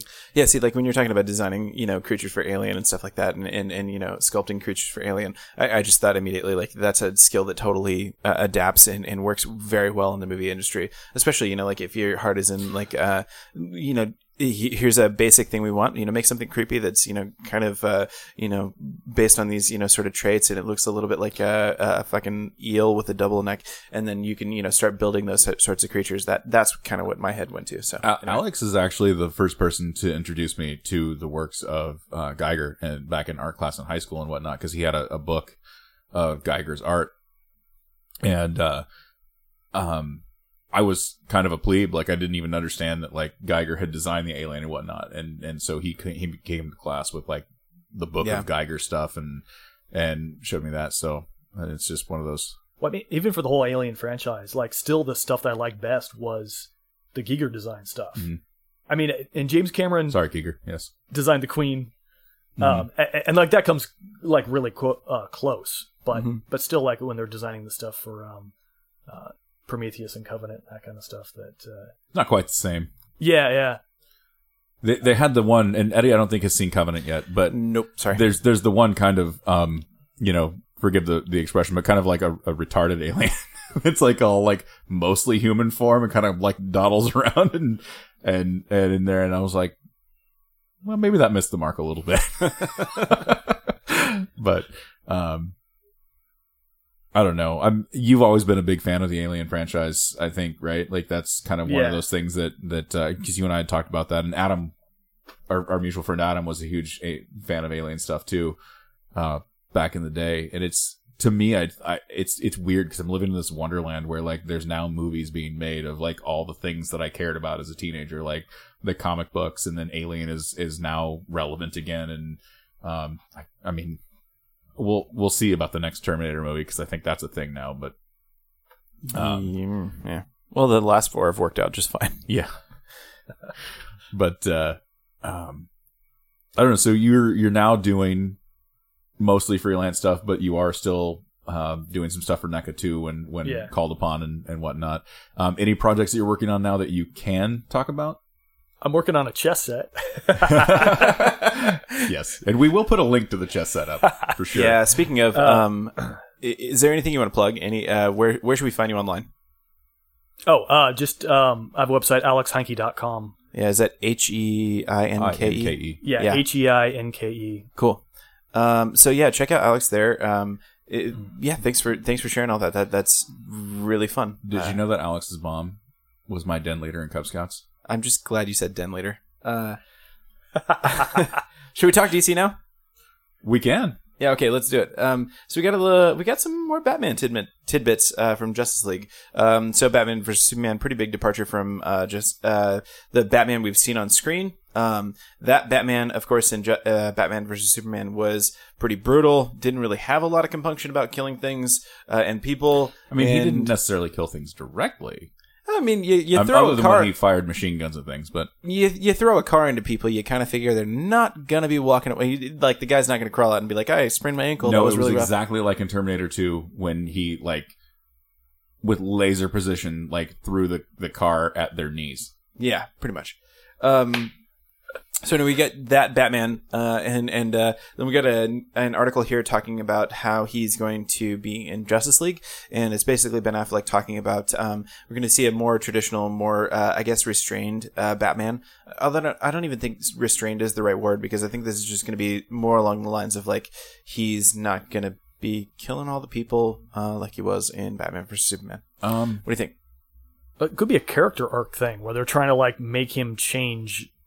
Like in the story. Thank you. Yes. See, my perception of this whole thing from the beginning, and we've talked about this, I think, on the show, is I don't believe that the Batman that we saw in Batman v Superman was always that careless and violent and whatnot. Like he's been through some shit, I think. And to the point where he just doesn't care anymore because he doesn't feel like the world is even worth saving at this point, but he's got this compunction to still do it. And then since meeting Diana and Clark, he's kind of rethought his role and what he should be. That's my thought on why the change in being like a return to form or a more traditional Batman. Yeah, so like many nerds, I remember arguing on the internet when Man of Steel came out about the level of damage caused by Clark in Metropolis especially, and all the things, people certainly must have died. And what I said at the time was like, yeah, that was not traditional Superman, and if they don't address it in the next movie, I'll be really pissed off. And then they addressed it in the next movie, and it was exactly like I said it would be. Turns out it was kind of the premise of Yeah, the next movie. it turns out it was kind of a big part of the character progression of the character, the progression of the character. And so I think the same thing with Batman. When I saw Batman vs Superman, for all of its faults and flaws, the thing that didn't really piss me off as much was like a very brutal Batman. What I said then was along similar lines. Well, if this isn't an arc in the movie, if they don't address that in the next one, then yeah, it's crap. If this is just the Batman we're going to get that kills everybody every 5 seconds, then yeah, I'm going to be upset.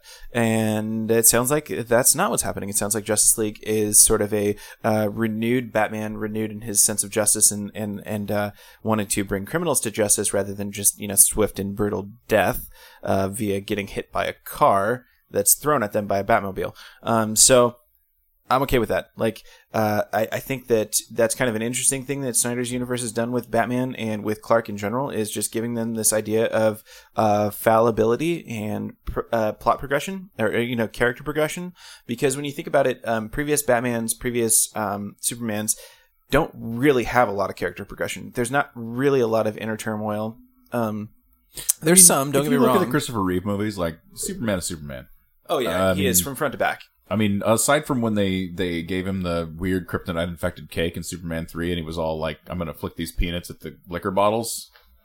Superman 3, I don't know. Are we still calling that canon? I don't think we are anymore, honestly, after Superman Returns? Superman Returns, I think, just kind of forgot 3 and 4. They were just like, never mind, Superman 2. Yeah. Which is fair, only if you're going by the Donner cut, though. Yeah, Donner cut's the way to go. So anyway, I do think that as much as the movies so far haven't turned out great with Man of Steel and Batman vs. Superman, especially being a weak link, Batman's portrayal was not at all the problem for me. And again, if it wasn't something they followed up in the next movie, then yeah, it's going to be really disappointing. I still insist that BVS itself isn't necessarily a weak link. I think that it's more along the lines of Jesse Eisenberg, Lex Luthor is the weak link. But Wonder Woman's good, and so I like a lot of individual elements in it. And so if something's not working, what is it? Is it? It is. Yeah. It is like I kind of feel like that's Snyder as a movie maker. Like, he sits down and he's like, well, that's a cool scene, and that's a cool scene, and that's a cool scene. Let's put them all together. And the studio says we have to mention Justice League, so let's do a vignette where we show all the... BVS is a weird cat, because, I watched that movie, and I'm like, okay, there are parts of it that are definitely Watchmen, and then there are parts of it that are definitely Sucker Punch. Yeah. Oh, ouch. And so then that's mean. Yeah, well, I mean, just anytime Eisenberg is on screen in BVS, I'm just like, no, please stop. Can we not? Yeah. See, I won't even blame Eisenberg, but I think that's kind of Snyder as a movie maker. He's great at coming up with what looks cool on screen, what's intense on screen. He's not so great at plot. I don't blame Eisenberg for the acting, because he is definitely acting. At the end of the day, it was Snyder that called cut. Wait, yeah. So do you like the previous Lex Luthors better? Actually, no.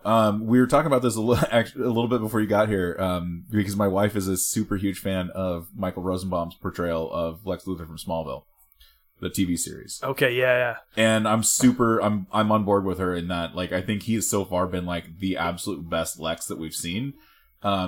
Whereas, I don't remember in my comic book fandom, the Gene Hackman Luthor, for example, just touting that he is the greatest criminal mind. It seems so campy to now. Yeah, it is. It is very campy. Because Lex always did what he did because he thought it was for the better of the world, and if he could make a profit off of it at the same time, all the better. But see, I wouldn't quite go that far. The recent incarnations of Lex has certainly been for the greater good type of Lex. There is no, the ends do justify the means sort of Lex. I don't think that's been true always, but yeah, as far as on-screen portrayals, I don't think we've gotten there yet. His hatred of Superman, though, was always that Superman was this alien. Yeah. That, why should everybody put their trust in this weird alien? See, they got that. They got that a little bit right in that BVS, because that was their. They just didn't really give a plausible motivation for that. I don't know. It was the whole thing was just kind of that. And Eisenberg can act, and I think given different direction, different, if somebody would have been so how Heath Ledger, he did the weird thing with the Joker and it was a total hit. not what's happening here. To me, though, I just kept looking at it going, why does the guy who made Facebook hate Superman so much? Yeah. I was a little bit like, well, actually, this seems a lot more like Zuckerberg than...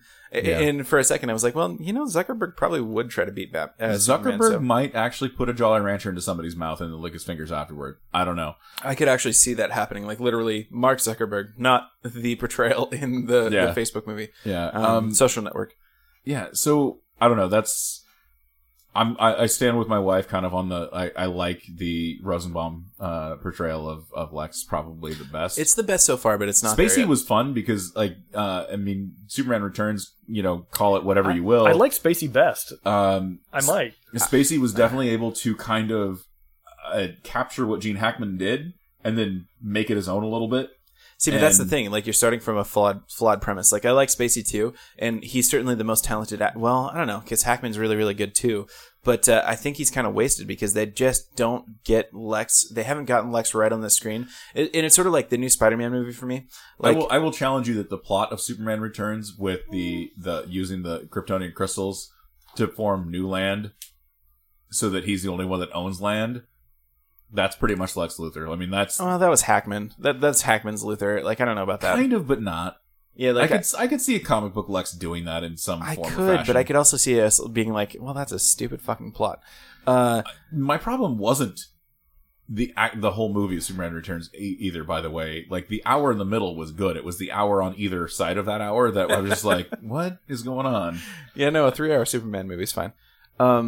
They were all long, though. If you watch the originals, they were all long. Oh, they were. They were. That's one of the reasons, actually, I like the Donner cut the best, because they did cut a lot of extemporaneous crap that nobody cares about. And they didn't make the big O-Fish one quite so big and O-Fish. Yeah.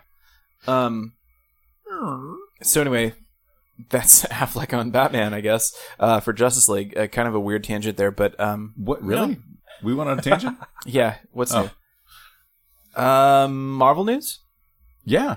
Not a ton now because we got the one. Comic-Con International is over, and so we're kind of just waiting for the new TV season to start, things like that. But we did get an international Thor trailer featuring Doctor Strange, which we had not seen in any of the previous trailers to date. So yeah, this shouldn't come as a big shock because if you watch the stinger from Doctor Strange, it was of course Thor. With Thor. Yeah. So I presume, hopefully, that's going to explain a little bit of our circumstance as we get into Thor Ragnarok. We've seen a lot of the trailers, have no idea really how anybody got where they are. Like the last we saw Hulk, he was leaving in a Quinjet or something. We kind of know how Hulk got where he was because he kind of left Earth in a spaceship.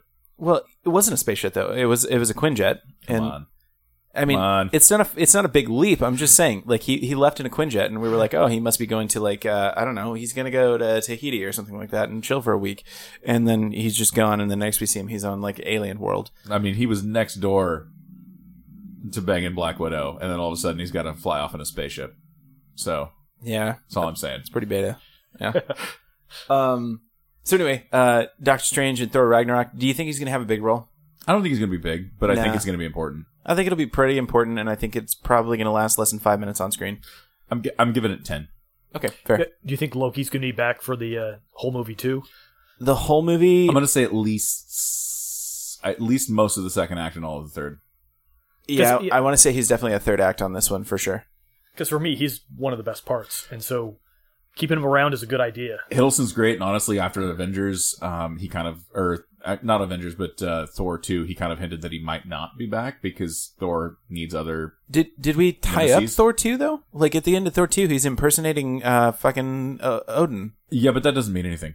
Well, I mean, it does. Like at this point in the Thor universe, Odin is still presumably in a coma of some sort, space coma. I'm going to say Asgardian space coma, and Loki is currently running Asgard under the guise of being Odin, and I don't think we've tied that up at all. So I don't think really they can get away with doing Ragnarok without having Thor be. I'm just going to say you got a lot more out of Thor: The Dark World than I did. That's what I remember right there. I remember that, and I remember the Ninth Doctor being an elf person and whatever. We've talked about Thor. The Dark World a couple of times, and as well as Iron Man 2, and how they're kind of like the bastard children of the Marvel cinematic universe, because What I remember from Iron Man 2 is Nick Fury giving Tony the Avengers speech, and basically what was, very, very clumsily an ad for the Avengers. And what I remember from the Dark World is essentially Loki is Odin now. Yeah. And then wondering what the hell they're going to do about that. I mean, there was some Infinity Gem things going on too, but Thor 2 was definitely not the strongest movie in the MCU. Like, the only time I ever actually paid attention to it was when I watched it in 3D, because you can't actually look at your phone and stuff like that with 3D glasses on, because it fucks with your eyes. So that's a good endorsement right there. So anyway, yeah, I think Loki's got to show up in Ragnarok, and I think he's probably going to be for sure third act material, but probably like we know you said, he's there because most it's been in the previews. Yeah, most of the second act, probably third. Yeah, I think he's legit at least half the movie. Or in at least half the movie. Cool. But, looking forward to it in November. Yeah. Whereas Justice League has been pushed back to December. I don't know if you caught that. No, they're really going to do a December release for Justice League. They're going to open days after Star Wars. Oh, man. What? Can DC do anything right anymore? Yeah. Jeez. The Whedon reshoots have taken up more time, I think, than they had originally anticipated, and so it's a December open now and not a November. Pushing it back to days after Star Wars is just not a good idea. First off, it's Justice League. They're going to do a big box office. It'll make $200 million. Yeah, I mean, it's going to be a big deal, but that's insanity. Like, running it up against Star Wars is just insanity. The problem is, I think they've probably already spent $700 million on that movie at this point.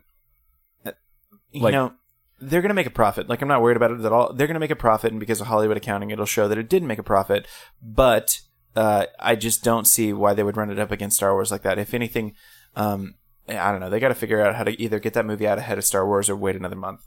I mean, then you're doing a January release. DC, get your shit together. They could make another film off of what it's going to cost them to get rid of that mustache. Yeah, probably. Yeah, I don't know. That'll be fun. I'm still going to watch it. I mean, duh. But Star Wars. Let's talk Star Wars for a second. It's a good bet the Empire knows we're here. Matt, tell me about that. This is just an article I pulled from Heroic Hollywood, talking about how we're probably almost definitely going to see an Imperial presence in the Han Solo movie. I kind of thought that was a given anyway, which is the only reason I put it in here, because I was just like, really? Well, this is news? Yeah, duh. Like, he's a smuggler. He has to be smuggling under the nose of somebody, right? Yeah, like, he's not smuggling under the nose of the Ewoks. It's going to be... Yeah. I think they don't really care. Yeah. Where. My one contribution to the show notes this week is that You're fucking up my link? Yeah. it's messing up that link. Where's the undo button on this shit? Fucking iPads. Anyway, my one contribution to the show notes this week is that apparently an Obi-Wan movie is going to happen, and it's got a director. Oh, whose that's name that's news. I mean, forgot. We talked about this immediately after Disney purchased Star Wars. Like, what movie do we want to see? And everybody was like, no, it was Obi-Wan. We did talk about it, because Ewan McGregor even had mentioned at the time that he would be willing to come back to play Obi-Wan if they wanted to do like a standalone Obi-Wan movie. So it's going to be like his time on the desert on Tatooine, like chilling out for years? Like, he's got to be up to something. That's like, he's got to go off planet at some point during that time, right?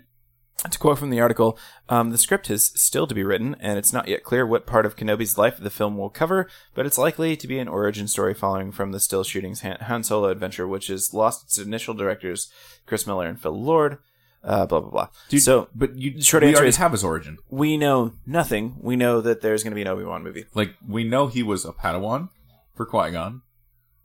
Yeah. And we know that immediately following him severing most of Anakin's limbs, that he followed Luke to go to Tatooine, and we know that he was still on Tatooine 17 years later. Well, but there's a whole story between there. Like, clearly he is for 17 years, what did he do? He's clearly, like, Rey's grandfather. I mean, obviously what he did was whatever chick he could bring home from Mos Eisley Cantina. And that's why we have Rey. Because, like, in Star Wars, doesn't he mention that he used to be a Jedi? Whoa. And so he doesn't have to follow the vows anymore. So he's free. Let's back up a second. Rey is a Skywalker, or she's a Kenobi? Oh, if she's a Kenobi, it's amazing. Because basically then the whole story is about Kenobi smacking down Skywalkers. That's true. Okay. That's true. That's Which a makes different it angle. a beautiful arc rather than just being about the Skywalkers. It's about the Skywalkers and Kenobis. Alex and I had these conversations too when they re-released the original trilogy in the special edition in theaters. Yeah. Um, Well, there was no Rey then, but no, yeah, there was gotcha. no Rey, but like the conversations about like what exactly, because when they did it, they had also announced that they were doing the prequels and that you were going to see Anakin grow up, and I was like, well, that makes sense because like the whole thing is about Darth Vader, right? Well, now we're into non-Darth Vader territory, so it makes more sense. Like Alex is saying, is if it really just all is, it's about how Obi-Wan's always been better. Yeah, I don't know.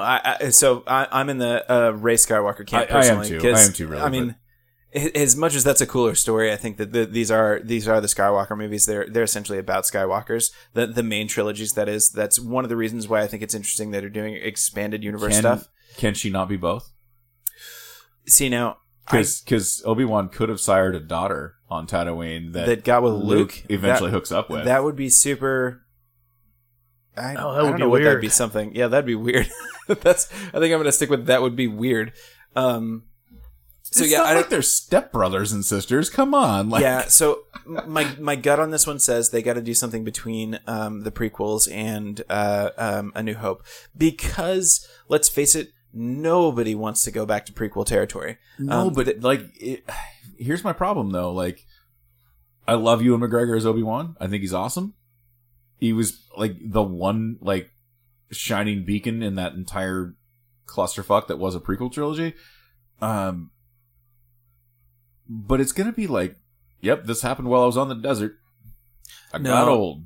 See, but I don't think that's true. I think that's what Obi-Wan would tell you. Like in A New Hope, I think he'd be like, "Oh yeah, I've just been doddering around here the whole time." Meanwhile, there's all kinds of adventures and stuff like that, because especially the way Alec Guinness portrayed Obi-Wan, he was a very like cool, down to earth, like he was a liar. He was humble, like, but he was also humble. He wouldn't go on about like, oh yeah, I accidentally also stopped another plot, from the Imperials against the Skywalker lineage. And then there was the time I impregnated a Twi'lek girl. Yeah. So you think Rey's part Twi'lek? We just haven't seen her tendrils yet. That would be interesting. Like she pulls down her hair next movie, and it's like whoop. Slithering. It's not exactly. That's why she wears it up. Yeah. That would raise more questions than it answers, I think. So anyway, yeah, I think we definitely got to get something between the prequels and the A New Hope. Like, I don't think there's any other smart way to go. They're like, let's watch Obi-Wan as a teenager, and like nobody wants to see that. No, not one person. A teenage Padawan. Like, there's no good story there. Unless the only thing that can make it worse is if they were like, you know what, Hayden Christensen can probably play Obi-Wan as a teenager. Yeah, for sure. All right, let's wrap up. We got 3 or 4 more pieces of news here to cover. Yeah, and we'll I'm get probably out of actually going to talk a lot still. Because I didn't put the fact that I went to Mopop in there either, and I'm probably going to talk about that a little bit, which is the Museum of Pop Culture. Yeah. Okay, talk about that now then. Since we're into miscellaneous potpourri, you can do whatever you want. So. All right. I guess I'll throw this and then the petty stuff up front, and then we can talk about the actual articles that are in there. Yeah, okay. Go for it. So I got back just today from Seattle. The wife and kids and I drove up specifically because Tom Petty was playing Safeco Field, and we are big fans. My older kids have seen Tom Petty twice now. I've seen them 4 times. My wife 8. And then Natalie, this was her first go, and honestly, she slept through part of it. Yeah, figures. The show itself was great. I enjoyed it. There was some technical issues during one of the songs. They fixed them though right away, and everything was good for all the rest of the songs and whatnot. So, if you're a fan of Tom Petty, it's worth going. I think Alex said just a couple months ago he saw Tom for the first time. And your experience was positive, yes? Yeah, it was great. I mean, I'm just pissed I waited this long to see him for the first time. Like, yeah, he was still amazing. As somebody who's seen him a few times now, and actually one of my favorite records, and you can see it down there. There's a big box that says Tom Petty in the Heartbreakers, the live anthology. It is, the live anthology is amazing. It's like a 5-disc set of live cuts from various shows that they cut together into like 5 discs. And it's kind of the best cuts of all the songs. And so if you listen to it enough and then you go see them live, like you kind of can pick up on the subtle changes during the songs. Because there are some songs that are very definitely like you only hear them that way live. And then there are other songs that he does that you hear them and they're similar to what they are on the album and whatnot. And it's, I guess one of the biggest complaints I have about some bands, like Dave Matthews Band, for example, I'm not seeing them live because the only time I've ever heard anybody talk about Dave Matthews live is that it sounds exactly like the CD in most cases. And so I'm just like, I like things that I like artists that put a little bit of panache on things when they do it live. Tom Petty's definitely one of those. He's a good showman. He talks to the crowd. You know, how y'all doing tonight? You know, doing that kind of whole thing. And it's a good experience. It's, I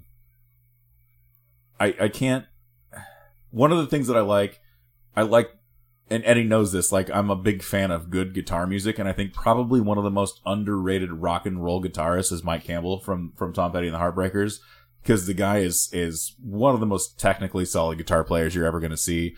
Rarely you see him without a Gibson when he plays live. I think he only played, he played a Rickenbacker once or twice during the show that I just saw. Every other guitar was a Gibson, predominantly SGs. He had an ES series guitar at one point. Yeah, Matt definitely hasn't picked a team on this one or anything. Yeah. Yeah. But all guitars are good guitars, Matthew. Like, I definitely, like, a lot of the Tom Petty songs that I, like, really liked, I found out were recorded sort of live. They're recorded, like, in one take, everyone playing together, like, in the studio, which means they're good musicians, and there is something about them playing together in the moment that is really compelling. I'm a big fan of that. In fact, nobody takes my word for it. But when I was a restaurant manager, I worked with a couple kids that were in bands.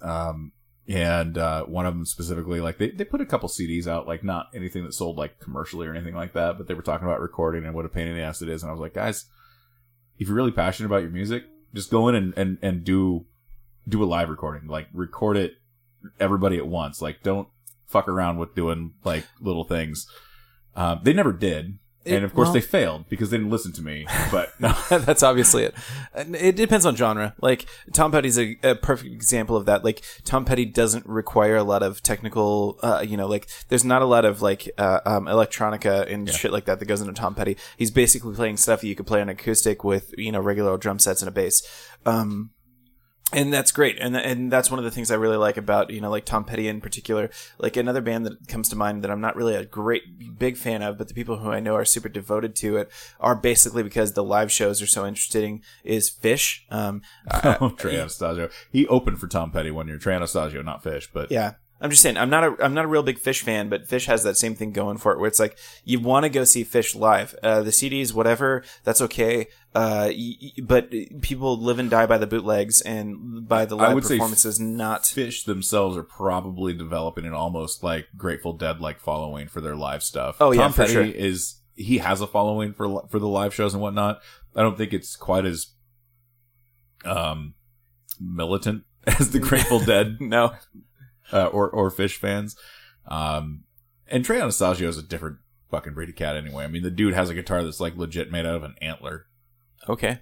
I don't know how it works. I just someday I want antler guitar money. No problem. Yeah. But like specifically like Mike Campbell though, like the guy does. I mean, you listen to it like. I assume he did "It's Good to Be King" when you saw him. Yeah. From the Wildflowers album. That song on the record is like, 6 minutes long, relatively long song. When they do it live, it's like a 10 to 12 minute song. And you can listen to it on the live anthology. And it's amazing how proficient they are at like I know where all the solos come in and stuff like that aren't even on the actual original record and whatnot, just by listening to the live anthology cut. And it's, they're good at that. Like they're just, I mean, they've been together for so long. I think he was talking about when he was introducing the band, their drummer. Oh, is the new guy? Steve Ferrome as the new guy. And because he's only been in the band for 24 years. Yeah. And consequently, you know who was offered that job before Steve Ferrone was? Huh. Dave Grohl. Really? And Dave said, kind of got other things going on right now. Yeah, yeah, I bet. So 24 years ago, we're talking like 1993. So we're at the height of Nirvana. Yeah, that's interesting. And I think he already had Foo Fighters stuff plotted at that point. He probably already had a lot of the songs written. So yeah, for sure. Crazy time. But he played with the Heartbreakers. They did Saturday Night Live. Yeah, and he played with them, and that's when they wanted to know. They asked him if he would just stay with them. Just stay with the Heartbreakers. Yeah. So how different the world would be. Probably not much, because I get the feeling Dave's the kind of guy that was going to do all of this stuff. He's on like 30 projects now. Yeah. So. Well, I mean, I kind of always used to have this opinion that like the best thing that ever happened for Dave Grohl was that Kurt Cobain shot himself. And then the more I think about who Dave Grohl is as a person and as an artist, like he was the fifth Nirvana drummer. Like he didn't really have any high hopes that he was going to remain there forever. And so I kind of have a feeling like Foo Fighters is something that he already had and was going to do anyway. Well, I don't know if you would have done Foo Fighters specifically, but he seems like one of those musicians that would circle around. Like he did Foo Fighters, but he also did Probot, them Crooked Vultures. He toured on Queens of the Stone Age. He did lots of other stuff. Probot, one of the least talked about Dave Grohl projects ever, but it was kind of amazing in its own right. Yeah. Did you ever hear it? No, I haven't heard it. It's like a... Probot was awesome. He got singers, he got Lemmy to do a song or two on that record. What? Basically, he wanted to do a legit, he wanted to do a hard metal record. album, yeah. Yeah, and so he got these, like, he got the singer from Diamond Head to come in and do a track, and just all these other people, and like, wherever their strong suits were, that's what he had them do, and then he would just kind of fill in these other spaces. Like, he didn't sing a lot on there, but he drummed, he played guitar, like... Yeah. He's a talented guy. It's a weird record, but, I mean, there's a lot of good stuff on it. Yeah. So... I'm going to have to listen to this. Yeah, it's interesting. So anyway, that was my trip to see Tom Petty. Tell me about Mopop. Field. But I did go to the Museum of Pop Culture, which used to be two different things. It used to be, there was the... I have pictures. I'll probably put them on the show notes. I have more too. Casey took a lot of pictures of guitars that I didn't take because I was so enamored at like just looking at them. Yeah. Like one of Clapton's Stratocasters was in there. And she got a really good picture of it. Did you just walk by it and get better at guitar? Because I assume that's how that works. Like, there's an order. Yeah, I can actually like pick up my Les Paul over there and just like rip a solo right now. Perfect. No, I can't. No. The Clapton guitar was amazing. There's actually a large David Bowie exhibit, and I was so enamored with the whole thing that I actually didn't take any pictures, and I kind of hope my wife did at some point.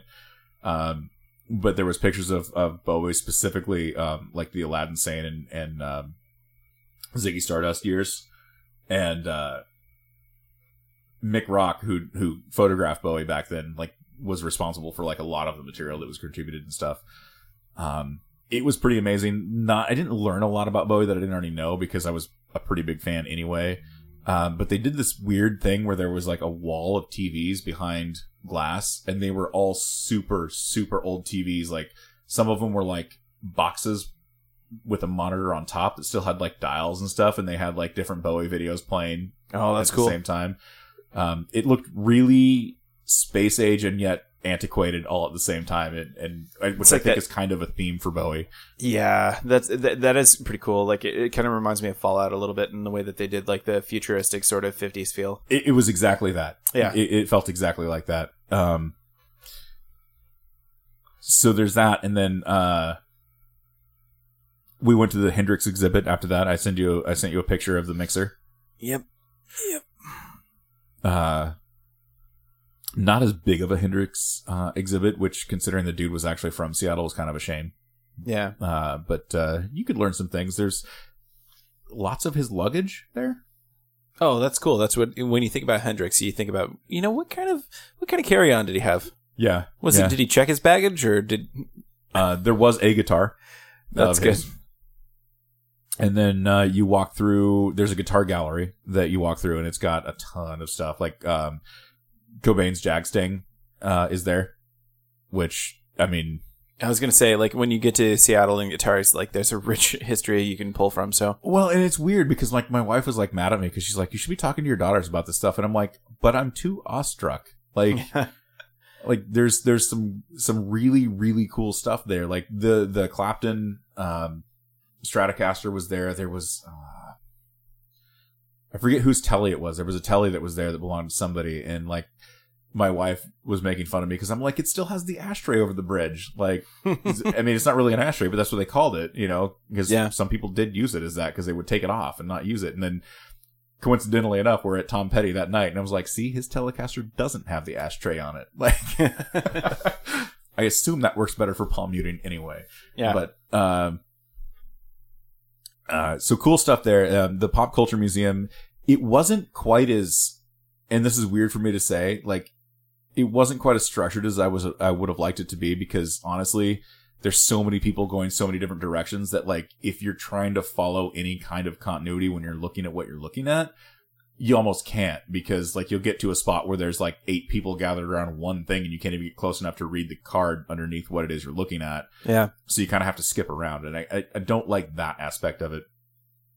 I didn't pay the extra $5 a piece for us to go to the Jim Henson exhibit, which, if it had just been me and the wife, it would have probably been pretty cool. But, like, I don't think the kids would have really gleaned much out of it. Plus, isn't that kind of funny? Like, first off, same boat. I don't think my kids would give a shit about Jim Henson either, or, you know, many of the things Henson's done. But it's also kind of sad because, like, he's definitely a kid's, you know, creator. And I can't say that with any certainty about Emmy, because, like, she got insulted because when you're in line buying tickets in the East entrance, like, there's certain things that are hanging above, and I was like, oh, look, there's this, and then there's a picture of Jim Henson. I'm like, and there's a dead guy. Yeah. And she's like, did you have to go there? You know, like, I'm like, oh, I'm sorry, did I offend your Jim Henson sensibilities? Like, yeah, you feel like I have a cold coming on? You want some aspirin? Like, yeah. Anyway, the things that I really enjoyed, and I probably sent you pictures of a good portion of it, but there's things you haven't seen yet. Like, they have the original Christopher Lambert Highlander Scotland outfit there. Oh, nice. With his MacLeod sword. And they also have Sean Connery's Spaniard outfit from there with his katana with the dragon head. And it's just like right there in glass and whatnot.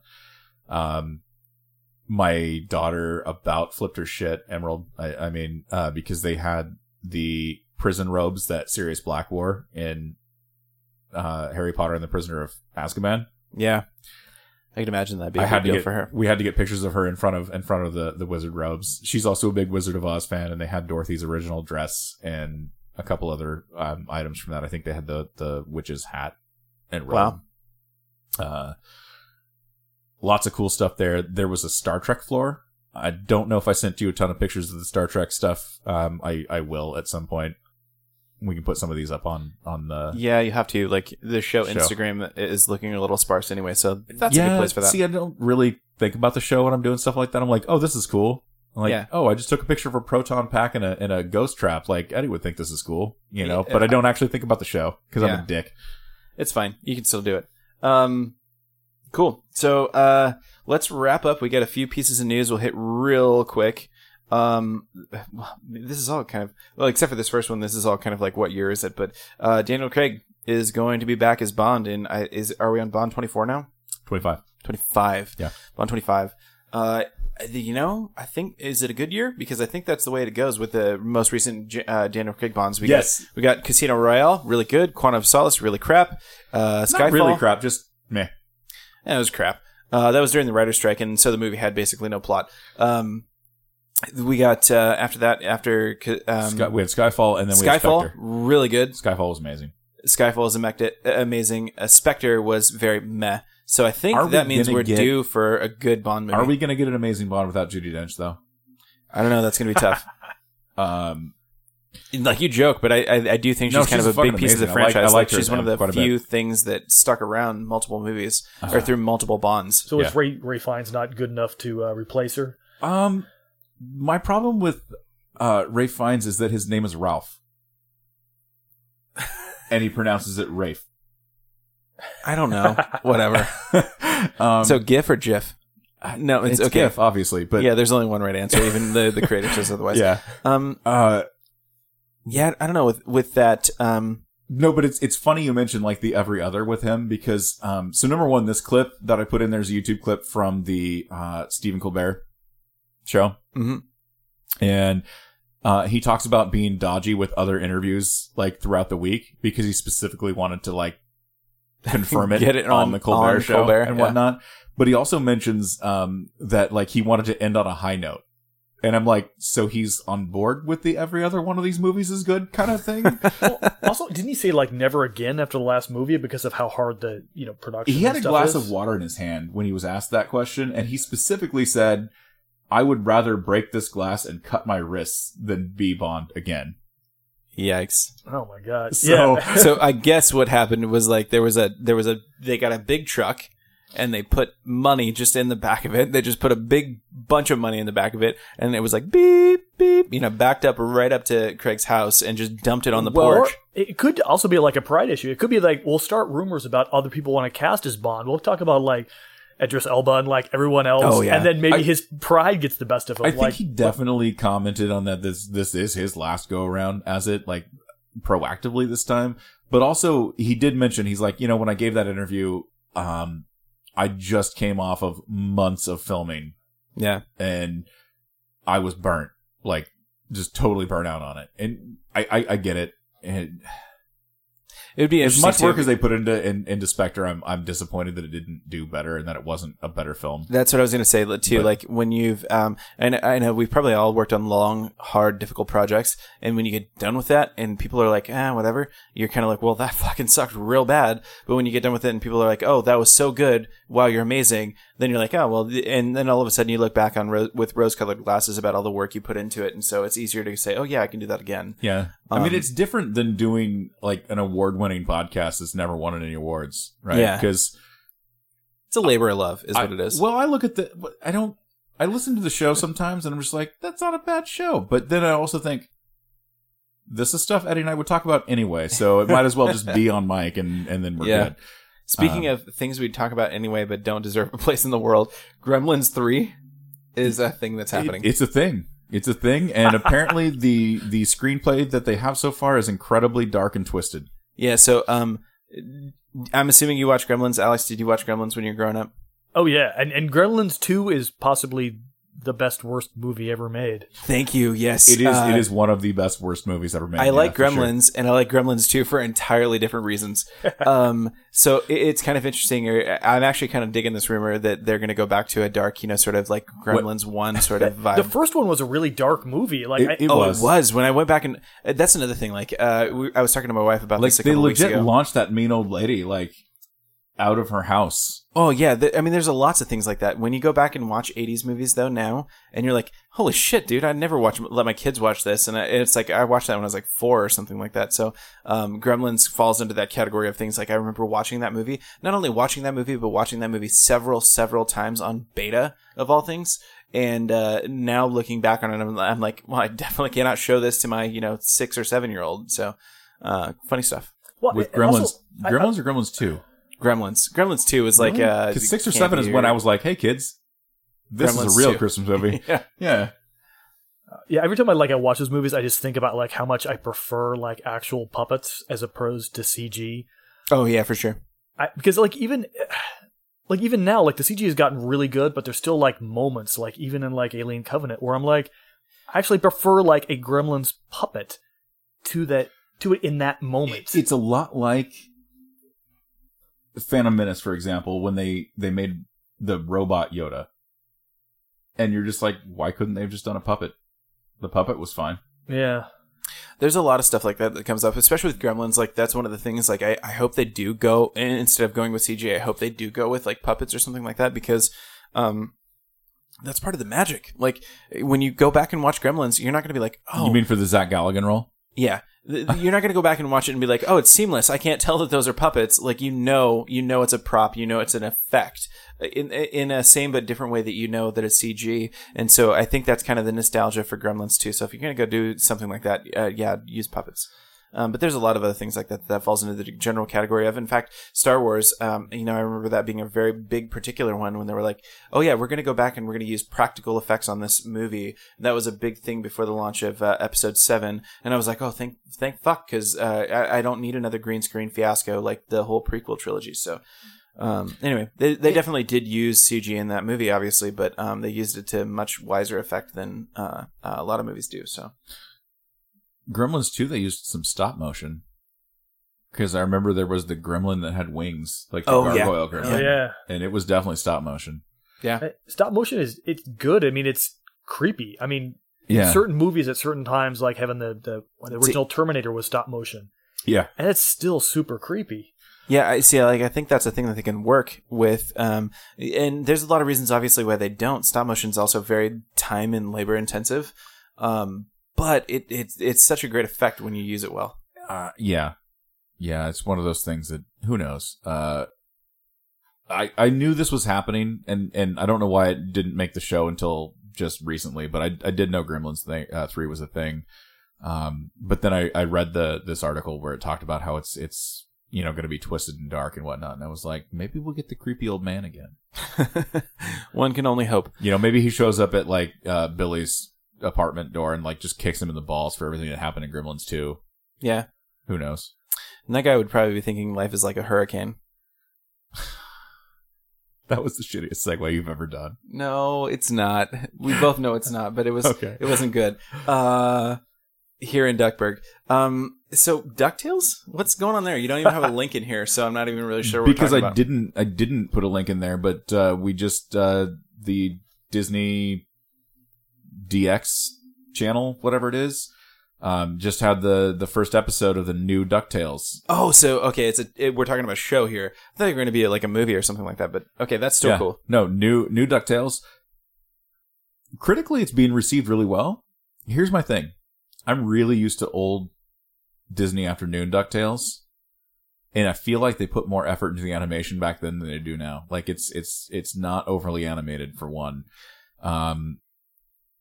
See, animation's another one of those weird ones. Like, depending on what era you are of a show, like if you go back and watch old SpongeBob episodes, for example, in the first season, it's like, well, we gotta get this new shit out the door, and so the animation's really, really weak. And then as you go through, it gets better. Of course, the jokes and stuff get less funny, but as you go through the series, it gets better. So I'm wondering if we're falling into that. But is it like is it like actually just like cell animation or something like that? Or are we doing CG no. some sort of crap? I don't know what kind of animation it is, honestly, but it's almost like animation these days. There's kind of a less is more mentality because like my kid watches like My Little Pony and what's the other one? Like Teen Titans Go, right? Oh yeah. Which basically seem like they're animated by the same people, drawn and animated and all that kind of stuff. And it's like a very simplistic, as few lines as possible, not much shading kind of a thing going on. Whereas like if you watch the original DuckTales, which I can because I have them all on DVD,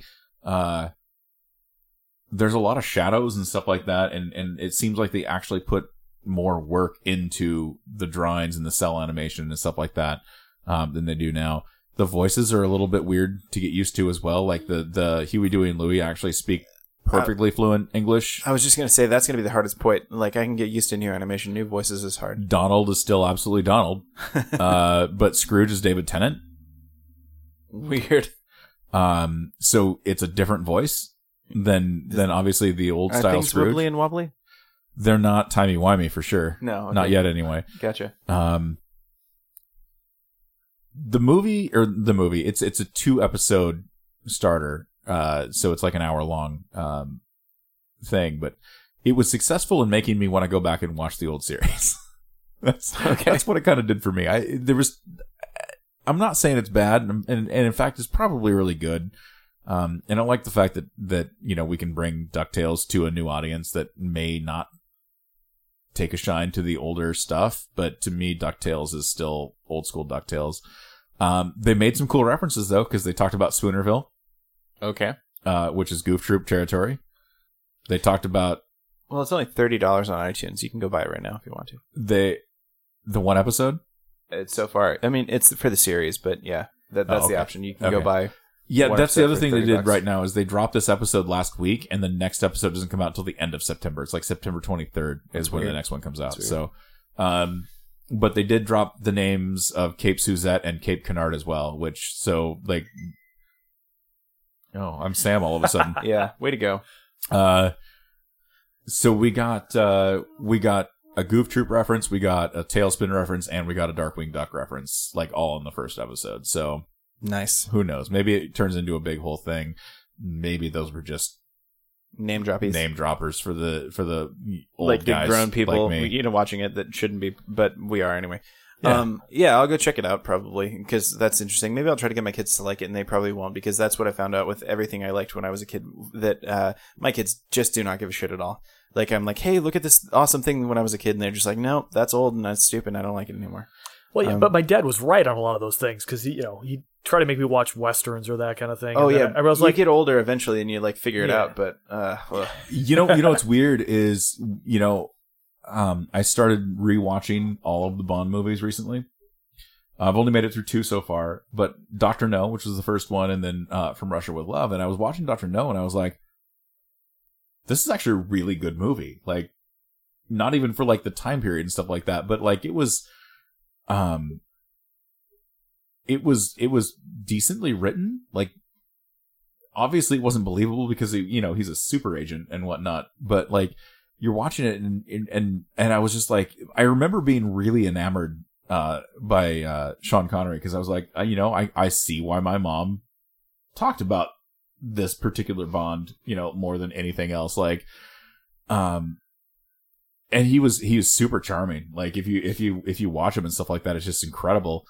And then you compare it like to the next one, which wasn't nearly as well written, and it was way harder to watch. Like I can't tell you specifics to the plot in that because I was just like off doing other things because it didn't capture me. But Dr. No, like for a 1963 movie, was like incredibly